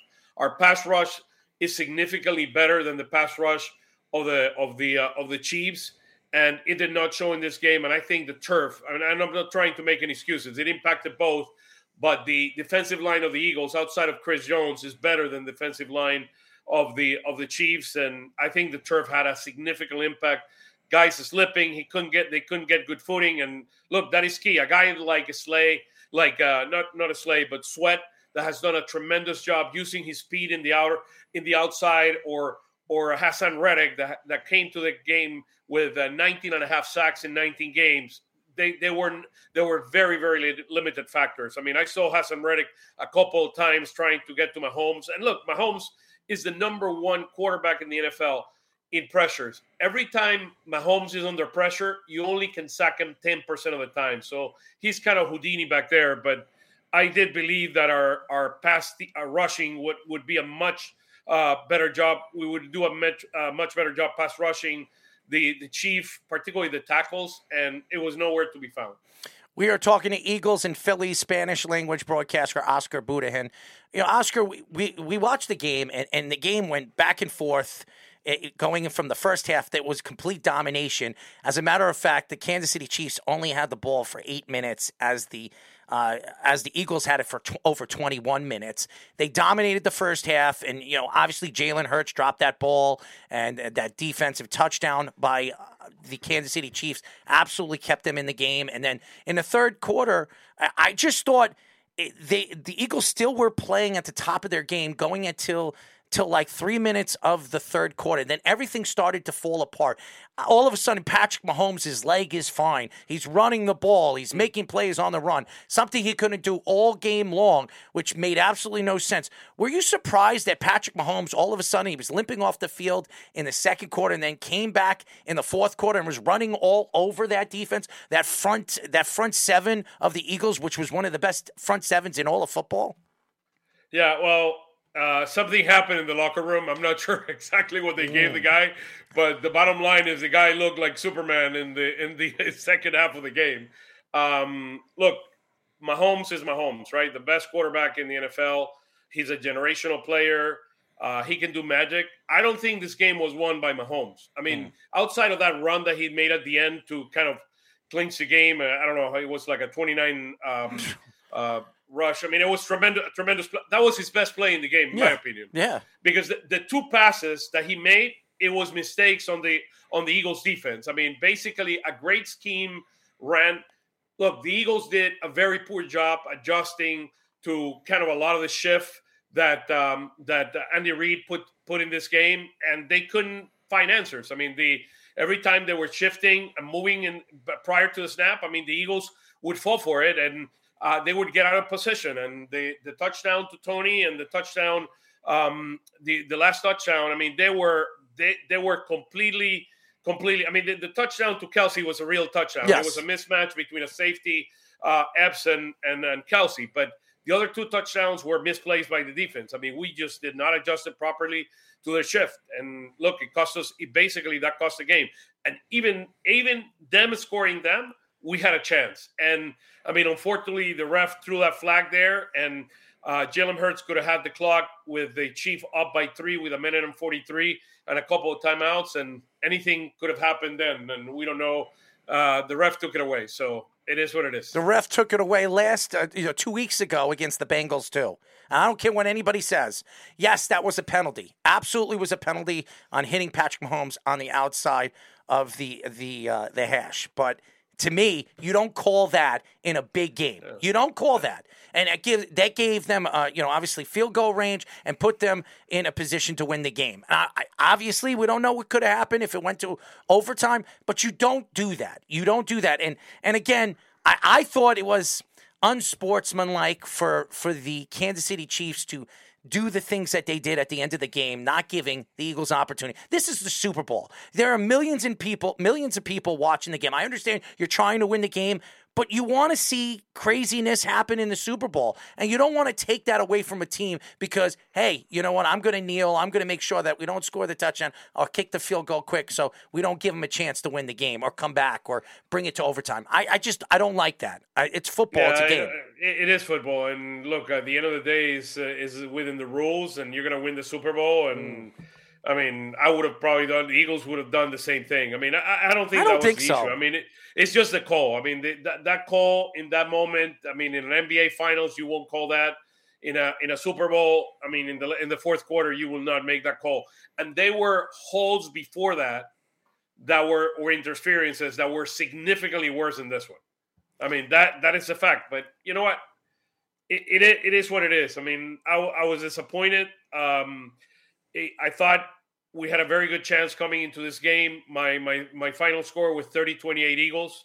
Look, I would have loved for Jalen to have that minute and 43 seconds to try to prove the magic. He did something very similar against the Indianapolis Colts. And look, the guy is special. I mean, there is one thing that came out of all this, which is extremely positive, is Jalen Hurts is a franchise quarterback, and he's a special talent. I mean, he doesn't have the same passing capabilities that Mahomes has, but Mahomes doesn't have the running. What that kid did in that 2-point conversion shows you who Jalen Hurts is. He's a man with a mission. He has a will to win, and he's going to do whatever it takes for him and his team to be able to win the game. But before I get to my question, one of our fans, Carl, says, in Spanish or English, getting burned by the same play twice for a touchdown is no bueno. No bueno. So my question is about the coaching, specifically, like you were saying, the defense not being able to guard a lot of those yards for the catch, short passes, stuff like that. And the offense, too, having trouble running to the outside, running up the middle. Do you blame that more on the coaching, or do you think that was just more the players just not executing? And we know both those assistant coaches have been very good throughout the year as they both just got head coaching jobs. No. Yeah, well, that's a different question. Let's separate that. Look, Gannon brought to this team, to this game, the fourth best defense in the NFL. Mm-hmm. Look, they were number one in passing. There's a reason why they were the number one passing. I mean, there's a lot of people are going to say, well, they didn't play anybody. Well, they play Aaron Rodgers, they play Tannehill, they play Dak Prescott. They play a number of them. But in the second half, look, the reality is that Mahomes was 13 out of 14. And they ran, I think it's 114 yards out of the 158 they had in the game. They ran a lot more than I would have expected we were going to allow them to do. Look, but in those two plays, to me, is the first one, I'll give it on the players. I'll put it on the players that they should have seen what was happening. For a moment, they lost track of where the player was trying to adjust the defense. But on the second one, you should have made an adjustment and know where this was going, because they were both motion fakes. And I mean, both times we fell for the same play. As everybody knows, we are talking to Eagles and Phillies Spanish language broadcaster Oscar Budahan. So why don't we get into the Phillies and going to the World Series, firing Joe Girardi in the middle of the season. Thompson takes over. To me, manager of the year. He was unbelievable. Changed this team for the better. It got everybody to play the way Joe Girardi expected them to play before he got fired. The bullpen started pitching better. I mean, Thompson really got this team. What was the difference between Joe Girardi and Thompson when he took over as the manager? Yeah, I think, look, they have different personalities, and their personalities absolutely showed throughout the season. So in the first part where Joe was there, Joe is a lot more demanding. He has a lot more of a regiment approach to things. When Thompson took the team, he basically said, look, I trust you. I know you're going to do the right thing. And he's a lot more of a player's manager, kind of allowing them, believing in them, trusting them, and giving them full ownership. And look, the reality is this team is a team that has a lot of players that have a lot of experience. I mean, Harper, Schwarber, Realmuto, I mean, Hoskins. I mean, these are not young players anymore. I mean, these are players that know how to play the game, and he basically trusted them to lead the way. And look, Schwarber did an amazing job. He's more of a vocal leader in the team. Harper is more kind of, I'll show you what we're capable of doing. I mean, and look, everything came together at the end of the season, and it was magical. It was absolutely magical. And together with what the fans were able to do and the players, it just started building up. And we beat the Cardinals, we beat the Braves, we beat the Padres, and we found ourselves in Houston, but we couldn't do. Their pitching was significantly in a much better shape than we were. I mean, they had a 6-man rotation in September. Nola and Wheeler, I mean, their arms were about falling. So their arms were about to fall off. So, I mean, we couldn't pitch anymore. I mean, our pitching just basically got tired.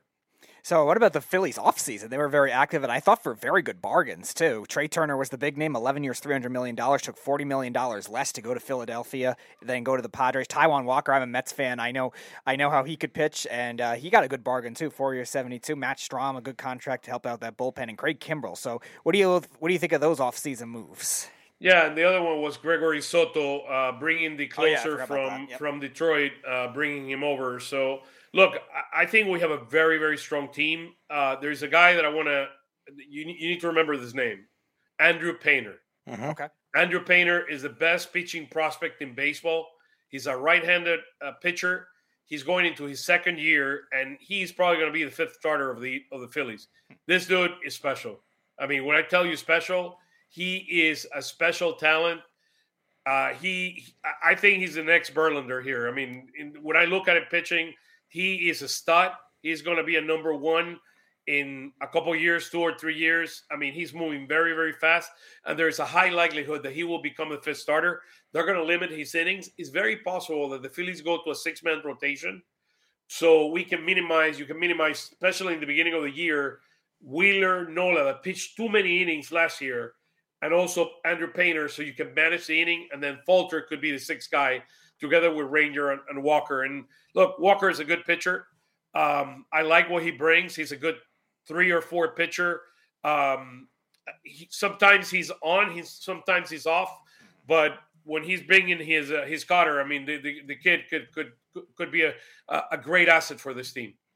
As everybody knows, we are talking to Eagles and Phillies Spanish language broadcaster Oscar Budahan. Oscar, obviously Bryce Harper is one of the leaders of this team. He is going to be out for half the season. A lot of people said that the reason why Trey Turner came here was Bryce Harper, being that they're very close. They played with the Nationals. They grew up together. And having the elbow surgery, he wasn't 100%. He didn't like the fact that the DH was going to the National League. It helped out in the playoffs. It kept him in the lineup. And now the DH is there right now in the National League for forever now.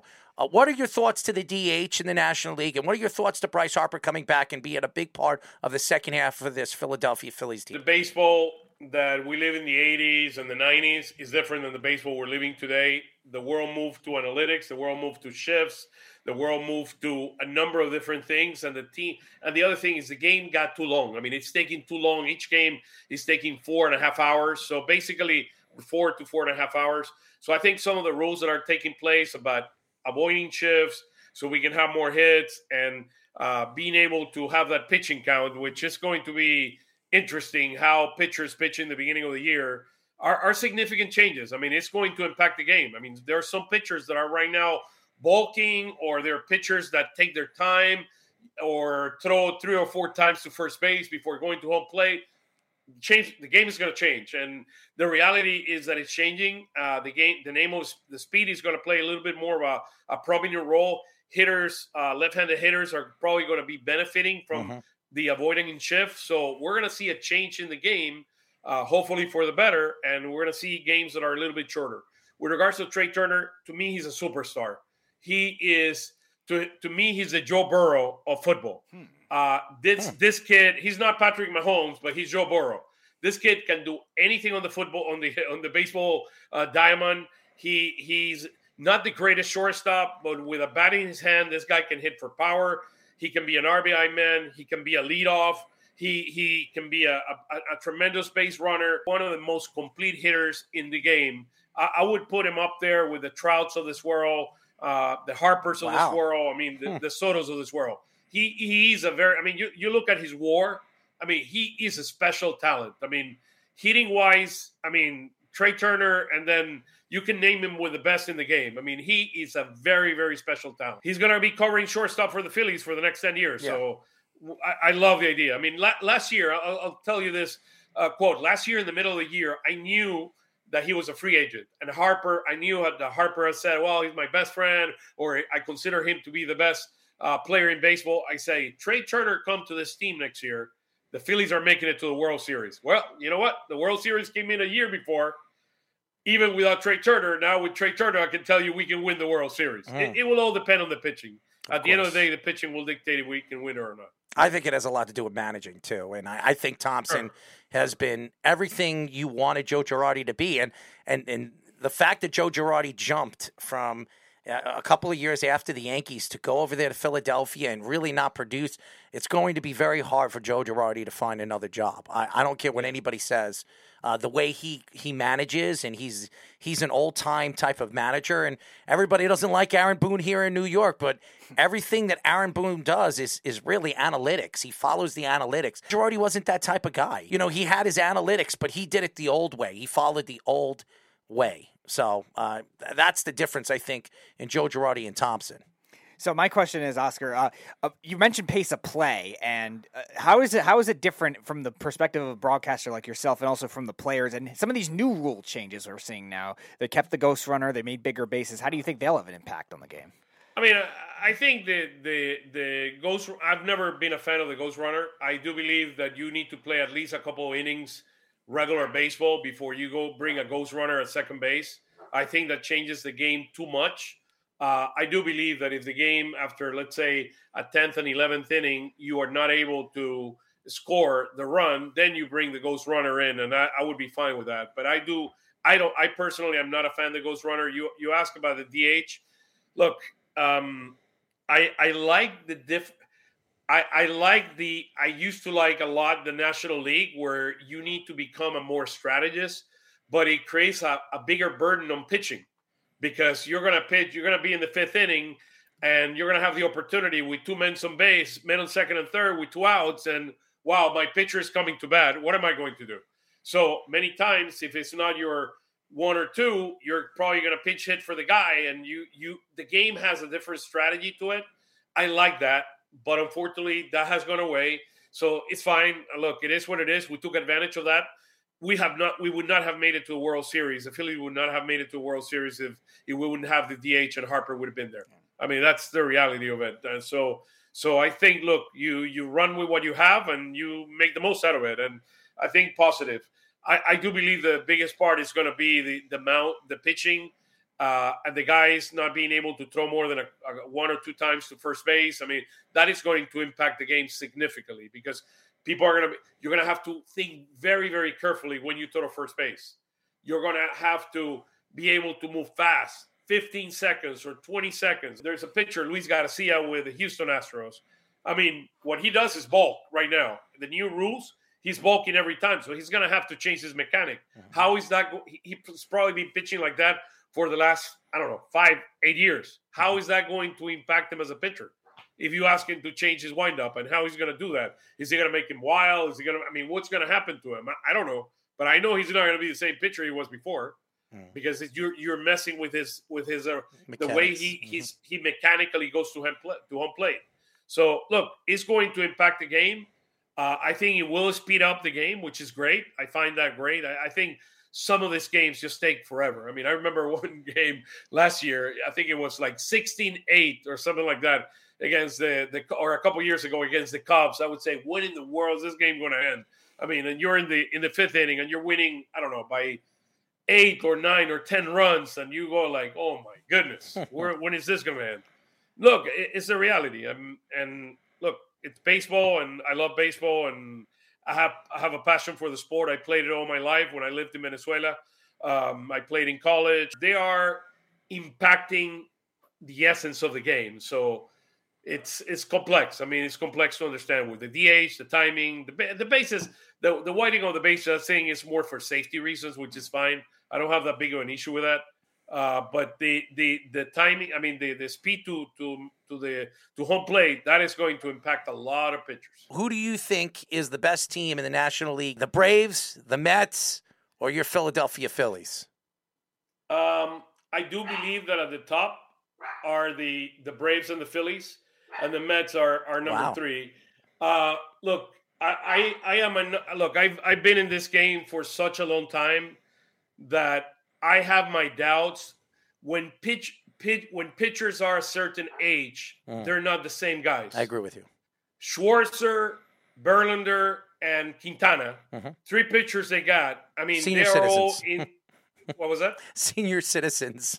Yeah, I mean, in baseball world, look, I understand the talent. Okay, Schwarzer and Verlander are probably, if not the 2 best, they're probably the 2 best players in our generation. No problem. I don't have a problem with that. But the reality is, how many times are they going to go into the DL this year? Schwarzer have gone at least a couple of times, 2 years in a row. I mean, look at DeGrom. I mean, he's already hurting. I mean, I read today that he's already hurting and he's going to miss a few days. Yep. I mean, so pitching is a very, very complex game. That's why I'm very worried about Wheeler and Nola's arm, that they pitch so much that we're going to have to control their innings very, very carefully, because I'm very concerned that they pitched so many innings last year that it could impact them and they could get tired at some point this year. I do believe the Mets have depth. So they have a lot of depth. I don't know how much depth. I know the Yankees have depth, and thank God that they do. They do have depth in pitching. I mean, they have a left-handed pitcher and a right-handed pitcher that could play long innings, or they could go immediately. And they brought the guy from the Far East, which is a good pitcher. I mean, everything describes that he's going to be a good pitcher. He's going to be their number 4 starter. So it's going to be an interesting season in the East. I do believe. Look, one thing, Turner brings a dimension to the Phillies they didn't have last year that the Mets have had. The Mets were a contact hitter last year. They have Alonso was their big hitter, but all the other hitters were contact hitters. Turner brings a level of contact in the top of the order of the Phillies that is going to bring a lot more runs than they had before.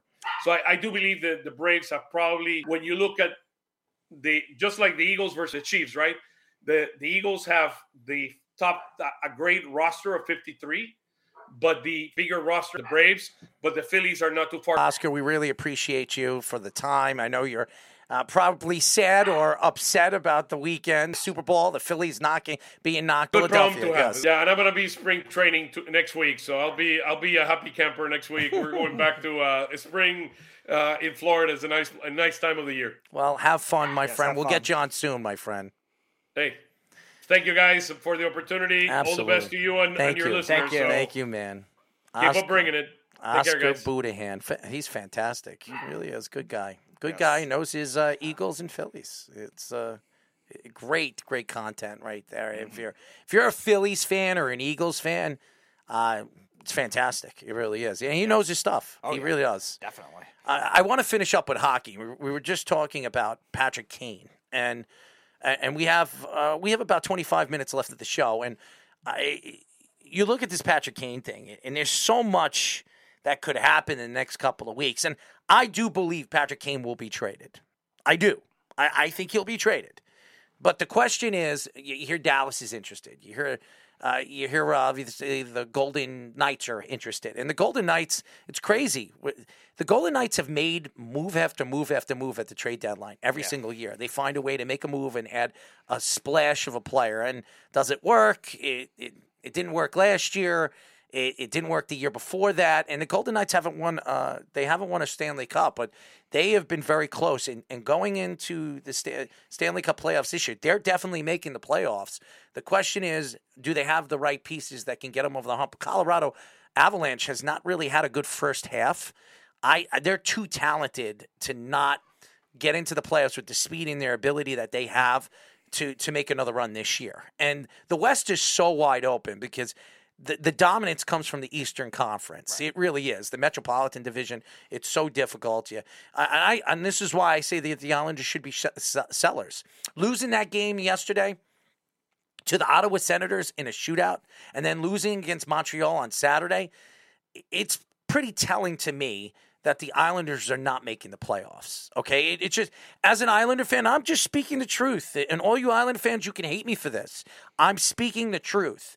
They have Bo Horvat. He's a good player. They have Matthew Barzal. He's a good player. Sorokin's a good player. Dobson looks like a good player. They have Pelech. They have some good pieces. They just don't have the right pieces. And maybe I see Lou Lamoriello reaching or trying to reach. He didn't reach on Bo Horvat. I think that was a great trade. Yeah. They've added a good player moving forward for this organization, especially Barzal must be loving it because he finally has a player. And go look at Barzal's numbers since they've received in the trade Bo Horvat. I mean, his numbers are significantly better. I think he's played with Bo Horvat in 4 or 5 games. I think he has 4 points. Yeah. Or 5 points. And he has a point streak, I think, of 4 games in a row. Yeah, so it's definitely helping Matthew Barzal. It just, to me, there's just so many deficiencies in this team right now. And maybe Lambert isn't the guy. Maybe he isn't. And Lou might have made a mistake when he decided to move forward with Lambert. Lane Lambert is a good coach. I just don't know with the team, the way it's built the way he wants to coach this team. And I think going into the offseason, if it's not Lou that's going to make the decisions now, I hope it's not his son. But they need to find somebody going into the offseason, if Lou decides to step down, that knows hockey and understands moving forward with this organization. Because if they trade away pieces and they are sellers at the trade deadline, and Brock Nelson is definitely a guy that teams would very much be interested in.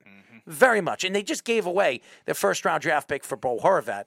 If they could trade Brock for a first-round draft pick and maybe a third, I would do that. Yeah. I would do that to a team that's going, going to the Stanley Cup and the playoffs. And Brock is a good player. And the Islanders have an abundance of centers on their team. So not in their farm system, and that's why I think the Islanders should really try to gain back a first-round draft pick because this draft has a lot of centers in it. A lot, especially in the first round. I heard there could be like 10 or 12 centers that could be drafted in the first round this year. So there's an abundance of centers that could be drafted in the first round this year or even the second round. And I think the Islanders need to decide to be sellers because they can't compete right now. Even and this is not to attack the Islanders because I'm an Islander fan. They can't compete with the Rangers. They can't. And again, you've seen Lou Lamoriello definitely still stay aggressive, at least for now, in terms of buying. But there's definitely some value they could possibly get to be able to maneuver these contracts. Even if they do sell Nelson as well, his $5 million, and maybe somebody like Varlamov at $6.5 million, and then buy something else too. I wouldn't rule that out knowing Lou Lamoriello, but you're right. I think the direction you have to definitely look at for a center and for a goaltender like Brock Nelson, like Varlamov, who's better than some of the goalies out west. They definitely have to look at that in a Western Conference has a lot of surprise playoff teams this year. Vegas, we expected to be good, but Dallas, Winnipeg. I liked Winnipeg at the start of the year, but not a lot of people did. And everyone else is kind of a surprise. The Kraken, the Kings, the Oilers. The reason why I brought up the Islanders is I don't think the Islanders should go after Patrick Kane. No, there's no reason to. They at really this point. Right now the way they're chasing. I mean, Pittsburgh has 2 games in hand. Buffalo's got 3 games in hand or something like that. There's no way the Islanders are going to winning. Or not, they're not winning. They're tying and then losing against teams that are not even playoff teams. Ottawa's not a playoff team. Oh, they're a borderline playoff team. You have the Canadians. Yeah, the Canadians lost to twice. The Canadians stink. Yeah. I mean, they shouldn't be losing against the Canadians. And they lost to the Coyotes twice too. They shouldn't be losing against the Coyotes. And now they have Pittsburgh this week and Boston this week. They have to win those games. And if you're losing against the Canadians and you're losing against the Ottawa Senators, you have no chance against Pittsburgh. You have no chance against the Boston Bruins. So, and yes, the Boston Bruins haven't played well since the All-Star break. They really, and even going into the All-Star break, they haven't played well. I mean, in their last 10 games, I think they've lost 5 out of the last 10 or 12 games. So they're bound to go down after a historic pace. But yeah, but again, the Islanders, if you're looking at the standings right now, you have to be sellers. You have to be. And Alexander Romanov, who I like that I like the trade in the offseason, even though they had to give up a first round. He has not played well in the last 14 games. As a matter of fact, his plus-minus, I think, is at a -10 or a -12 right now in his last 13, 14 games. That's not good. And he says he has to play better. I mean, I listened to his interviews. I have to play better. I should be playing better. And he's not. And this should be worrisome to you because he's a young player. The Islanders gave up a first-round draft pick for him. And they expected him to be the counterpartner for Noah Dobson. And Noah Dobson, in the last 14 games, has not played well either. Right. So, I mean, that's alarming. And that might be the scheme. It might be Lambert's, the way he's playing and he's pushing these players offensively. Mm-hmm. This is a more defensively sound team. Right, and it might be a product of having certain players have to do too much. And Barry Trotz is no longer behind the bench. I mean, Barry Trotz is a genius. Mm-hmm. He's a genius. And Lou Lamoriello thought that they can win without him.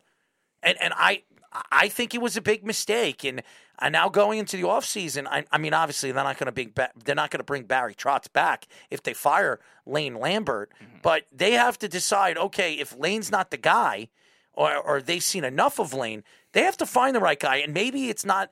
Maybe leaving it up to Lou Lamoriello might be a decision that ownership needs to make because even though I've listened to Ledecky and what he has said that in Lou we trust, you can't trust Lou right now. And even Lou making that trade for Bo Horvat and giving him the contract, he said as a joke, and I don't care what he says, it was too long and too much.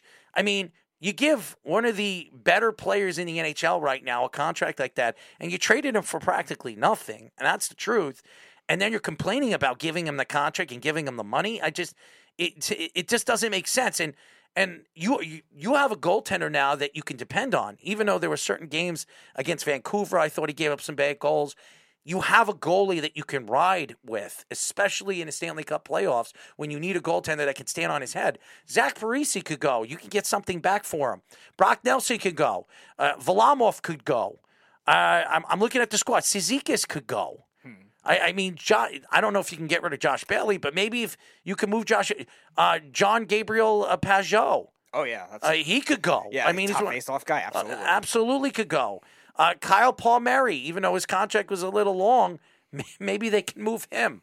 I mean, they're not going to give up all these guys, but if you get rid of 4 or 3 of these guys, it gives you enough money in the offseason to say, even if you trade these guys for some players that are young that could turn into better players with, going to another roster, but you'll have money to spend in the offseason. Well, if a Meyer becomes available, if he doesn't get traded, or if he does get traded and he doesn't want to sign with that team, they could bring in a Timo Meyer next year to play on your second line and give you that offense that you need, or a defenseman, or of a higher magnitude that they don't have right now on the roster. Who knows? Mm-hmm. But they need to decide if this team is good enough with the roster that they have together. And Mayfield should be traded too, because they're probably not re-signing him because they don't have the money to re-sign him. Right. And again, that's going back to Patrick Kane. That's the reason why the Islanders really can't do it right now, because even with the Horvat trade, the Islanders could have $11 million in the offseason. That's not right now. The Islanders have to still manage stuff right now and be able to make those kinds of trades. I think Nelson or Pajot, too, because they're both similar contracts and similar types of players. Give them both. Definitely you should look at to be traded, as well as Varlamov, who maybe isn't a starting goalie, but could definitely be a 1A, 1B. He's a starting goalie on a different level-wise, teams. Yeah, level-wise. It depends on where he ends up traded to, whether he actually is a starting goalie, but at least to be a better backup in some places. He's a good playoff goaltender. Yeah, and I think teams should definitely pursue that so they don't have to try to wear one goalie out in the playoffs. Now, if a goalie's a hot hand, that's a whole different story, but still, there's a lot of surprise teams out west that could definitely use a goalie platoon to make that kind of thing work. I think the LA Kings, with Jonathan Quick, the age he's at, is a good spot for somebody like Varlamov, a surprising contending team. Yes, they have a negative goal differential. I don't know if they're a for real team, but if they end up buying, I wouldn't be surprised if they end up trying something like that, and they could definitely use offensive depth too. So the Islanders definitely have a lot of Pacific Division teams that they could look at if they want to trade somebody out west, either Nelson, Pajot, or Varlamov. I think all 3 of them are definitely good candidates, and then they could try to maneuver the money in order to trade for something bigger later. Now, you mentioned that Patrick Kane, or the Blackhawks, will be willing to take on half of the contract for Patrick Kane. Maybe if they do end up trading 1 or 2 of those guys, then they could go back and play. But how long will that take? I don't want to bring Patrick Kane in, especially if he's a free agent, because you're probably not going to be able to re-sign him. And even if Vladimir Tarasenko is probably not going back to the Rangers. When Patrick Kane becomes a free agent this offseason, he's either going to sign with the Maple Leafs or sign with the Rangers. Okay. That's probably what's going to happen. Those are the 2 teams he wants to play for. He'll take less money to go to either or of those teams. Mm-hmm. He wants to play with Panarin, and he wants to play with Matthews and Tavares. So I think no matter what happens to Kane going in the trade deadline, in the offseason, that's probably the 2 teams he wants to play for. Frankie Montas will undergo shoulder surgery, will miss half of the season. Some people say he could miss a full season. Now, there are some execs that say that it's not as bad as it seems. It is a shoulder surgery. He could be out for at least 5 months. If the Yankees are a playoff team, which they're expected to be this year, you probably could get Montas back in August or July, at the end of July, August, for maybe the last month and a half of the season, going into September. It could give them a boost, but a shoulder surgery, especially with Luis Severino, and this is kind of like it's not as bad as Luis Severino's shoulder surgery, but it's bad. To have shoulder surgery on your throwing arm, and for what the Yankees gave up for Frankie Montas, the Athletics didn't. I believe the Athletics knew that he had a throwing problem and he had a shoulder problem. The Yankees didn't do their due diligently, and I think it's affected. Frankie Montas. It was when you have a guy that was up for a Cy Young 3 years ago. He was a top 6 pitcher in the major leagues, and then all of a sudden this year just fall apart and then the Yankees bring him in, and his ERA was close to 10. This is a guy he's a strikeout pitcher, he's a power pitcher, and he's a control pitcher. He's very good at controlling his pitching. And when he lost control, and it had nothing to do with the Yankees or playing in New York, he didn't look right as soon as, maybe because his aunt died, but his shoulder was not right. And then going into the playoffs and bringing him back in the playoffs, he didn't look right. His shoulder wasn't turning. You heard, obviously, the pitching coach and what he said. The mechanics were off. The mechanics were off because his shoulder wasn't healthy. And this is the one thing I can blame on Brian Cashman. You trade away 3 pitching prospects, 2 of them really good. Sears could be a really good pitcher in the major leagues. He looked really good when he was traded to the A's. Volchok, the Yankees' 5th best prospect, they're one of their best pitching prospects. They traded him. And they loved him. Mm-hmm. Biggest riser for the Yankees prospects. They loved him, and the A's really love him too. It scares me if the kid becomes a Cy Young candidate or a top pitcher in the A's organization, and you have a pitcher in Frankie Montas that might never be the same. Mm-hmm. And it's the same thing we were discussing, too, with the Yankees' bullpen injuries last year. The timing of them and the way that the Yankees approached it seemed very in between, indecisive, and sometimes it's not the way to go. And you look at it with especially somebody like Michael King, who finally got the Tommy John surgery, but still later, now he's going to come back later in the season, and it's not ideal for a Yankees bullpen that definitely has some other injuries. And again, Frankie Montez is not a reliever, but still, those starters or those starting depth, if somebody else gets hurt, you're going to have to put relievers in starting roles, and the Yankees are going to have to be very creative with how they manage it, and that kind of thing doesn't help. So if the Yankees knew that Frankie Montez had all these shoulder issues, it doesn't look good that they waited this long to be able to have him get surgery too.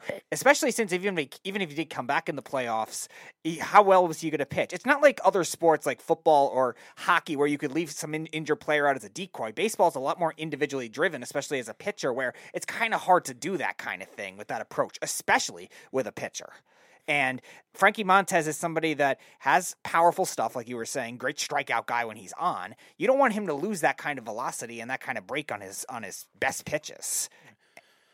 No, I agree with you. I just think when you look at the Yankees and the position that the Yankees are in, having Frankie Montez as your number 5 pitcher going into the year, you have the best rotation in baseball. It's now you lose him. You get Domingo Germán there, but what happens if one of these guys get hurt early in the season? Luis Severino gets hurt, right? Or Nestor Cortez gets hurt, and he's not 100% healthy going into a year where he's going to want a contract after this year.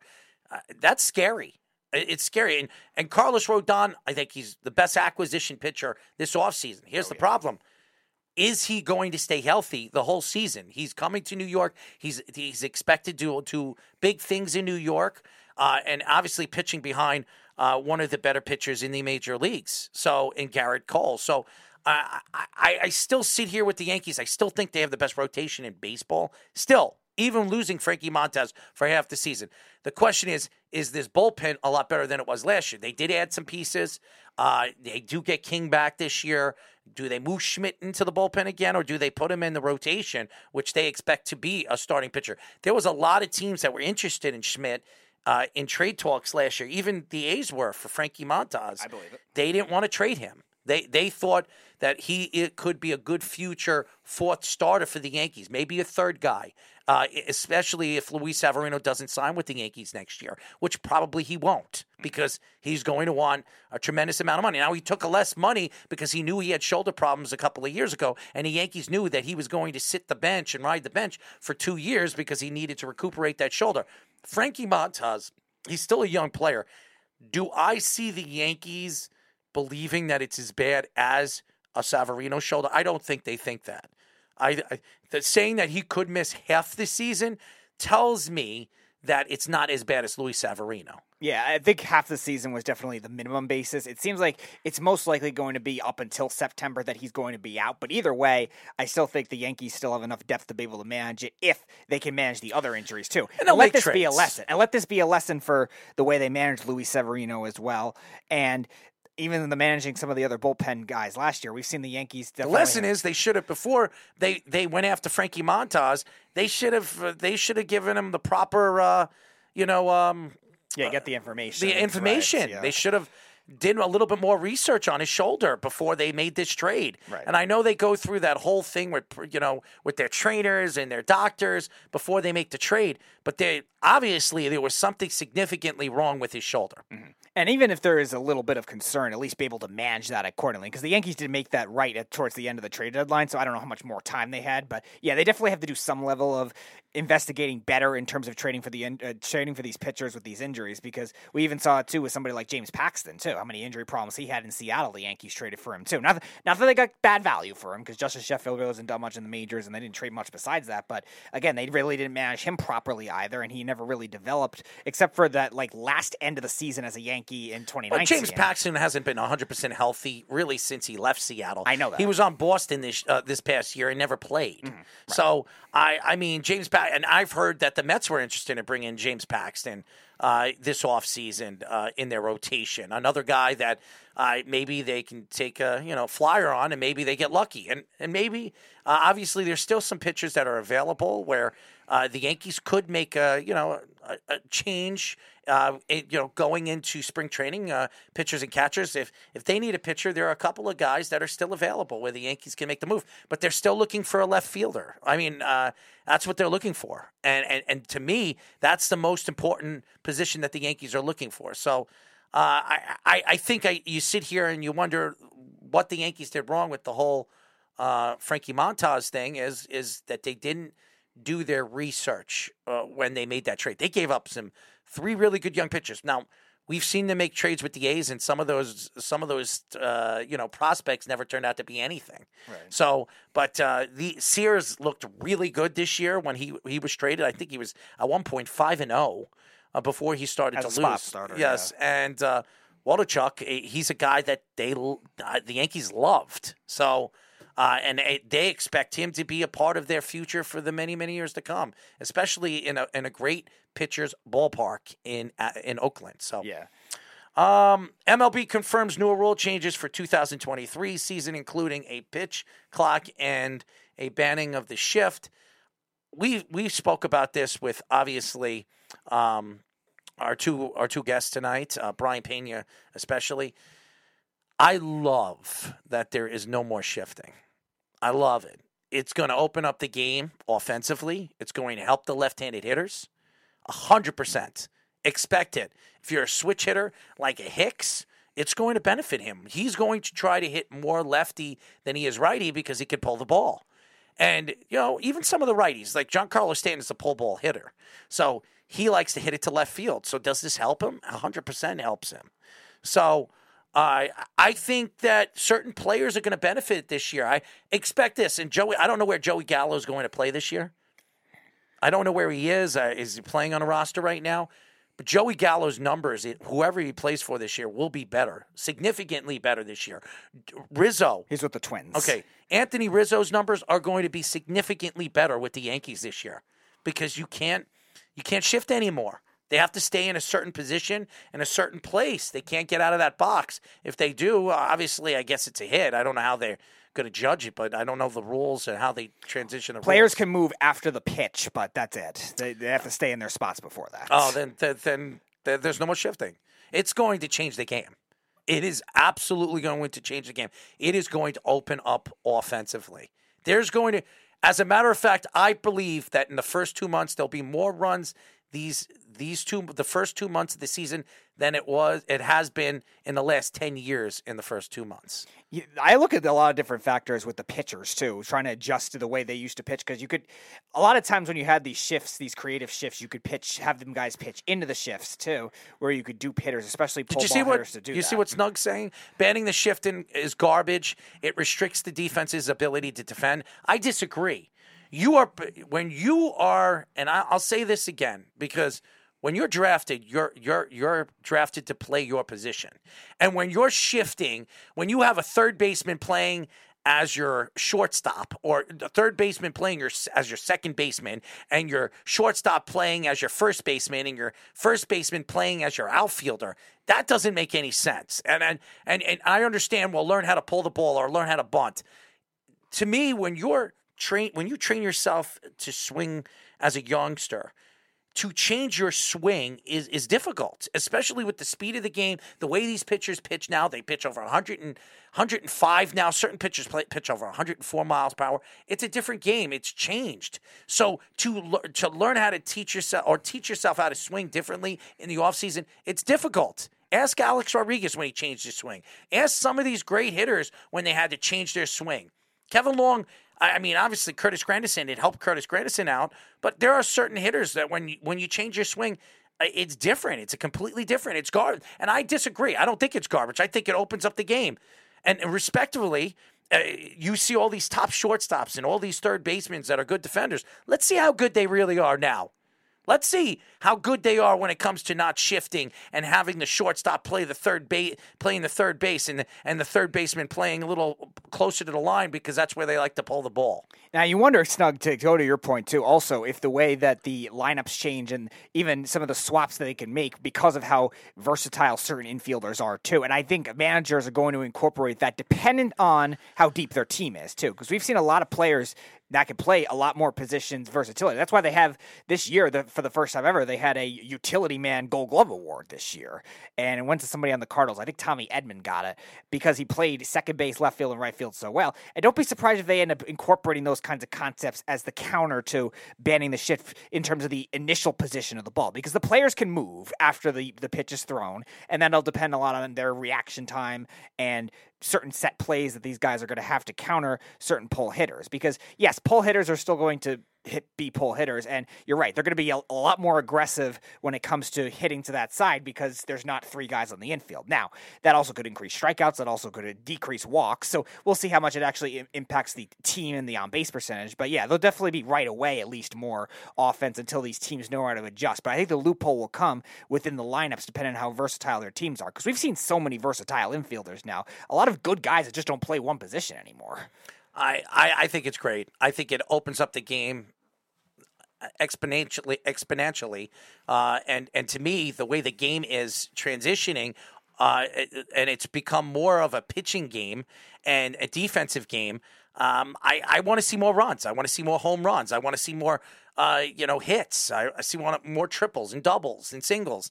And I think when you evaluate the way the game has changed, and it's been around forever. It's been around since the beginning, but Joe Madden has changed the game. He's the one that really changed the way, teams decided analytics. And that had a lot to do with Tampa. Tampa is one of the organizations that changed the game through analytics and how to define analytics and the way it's used in the game of baseball. And now everybody's using it and shifting.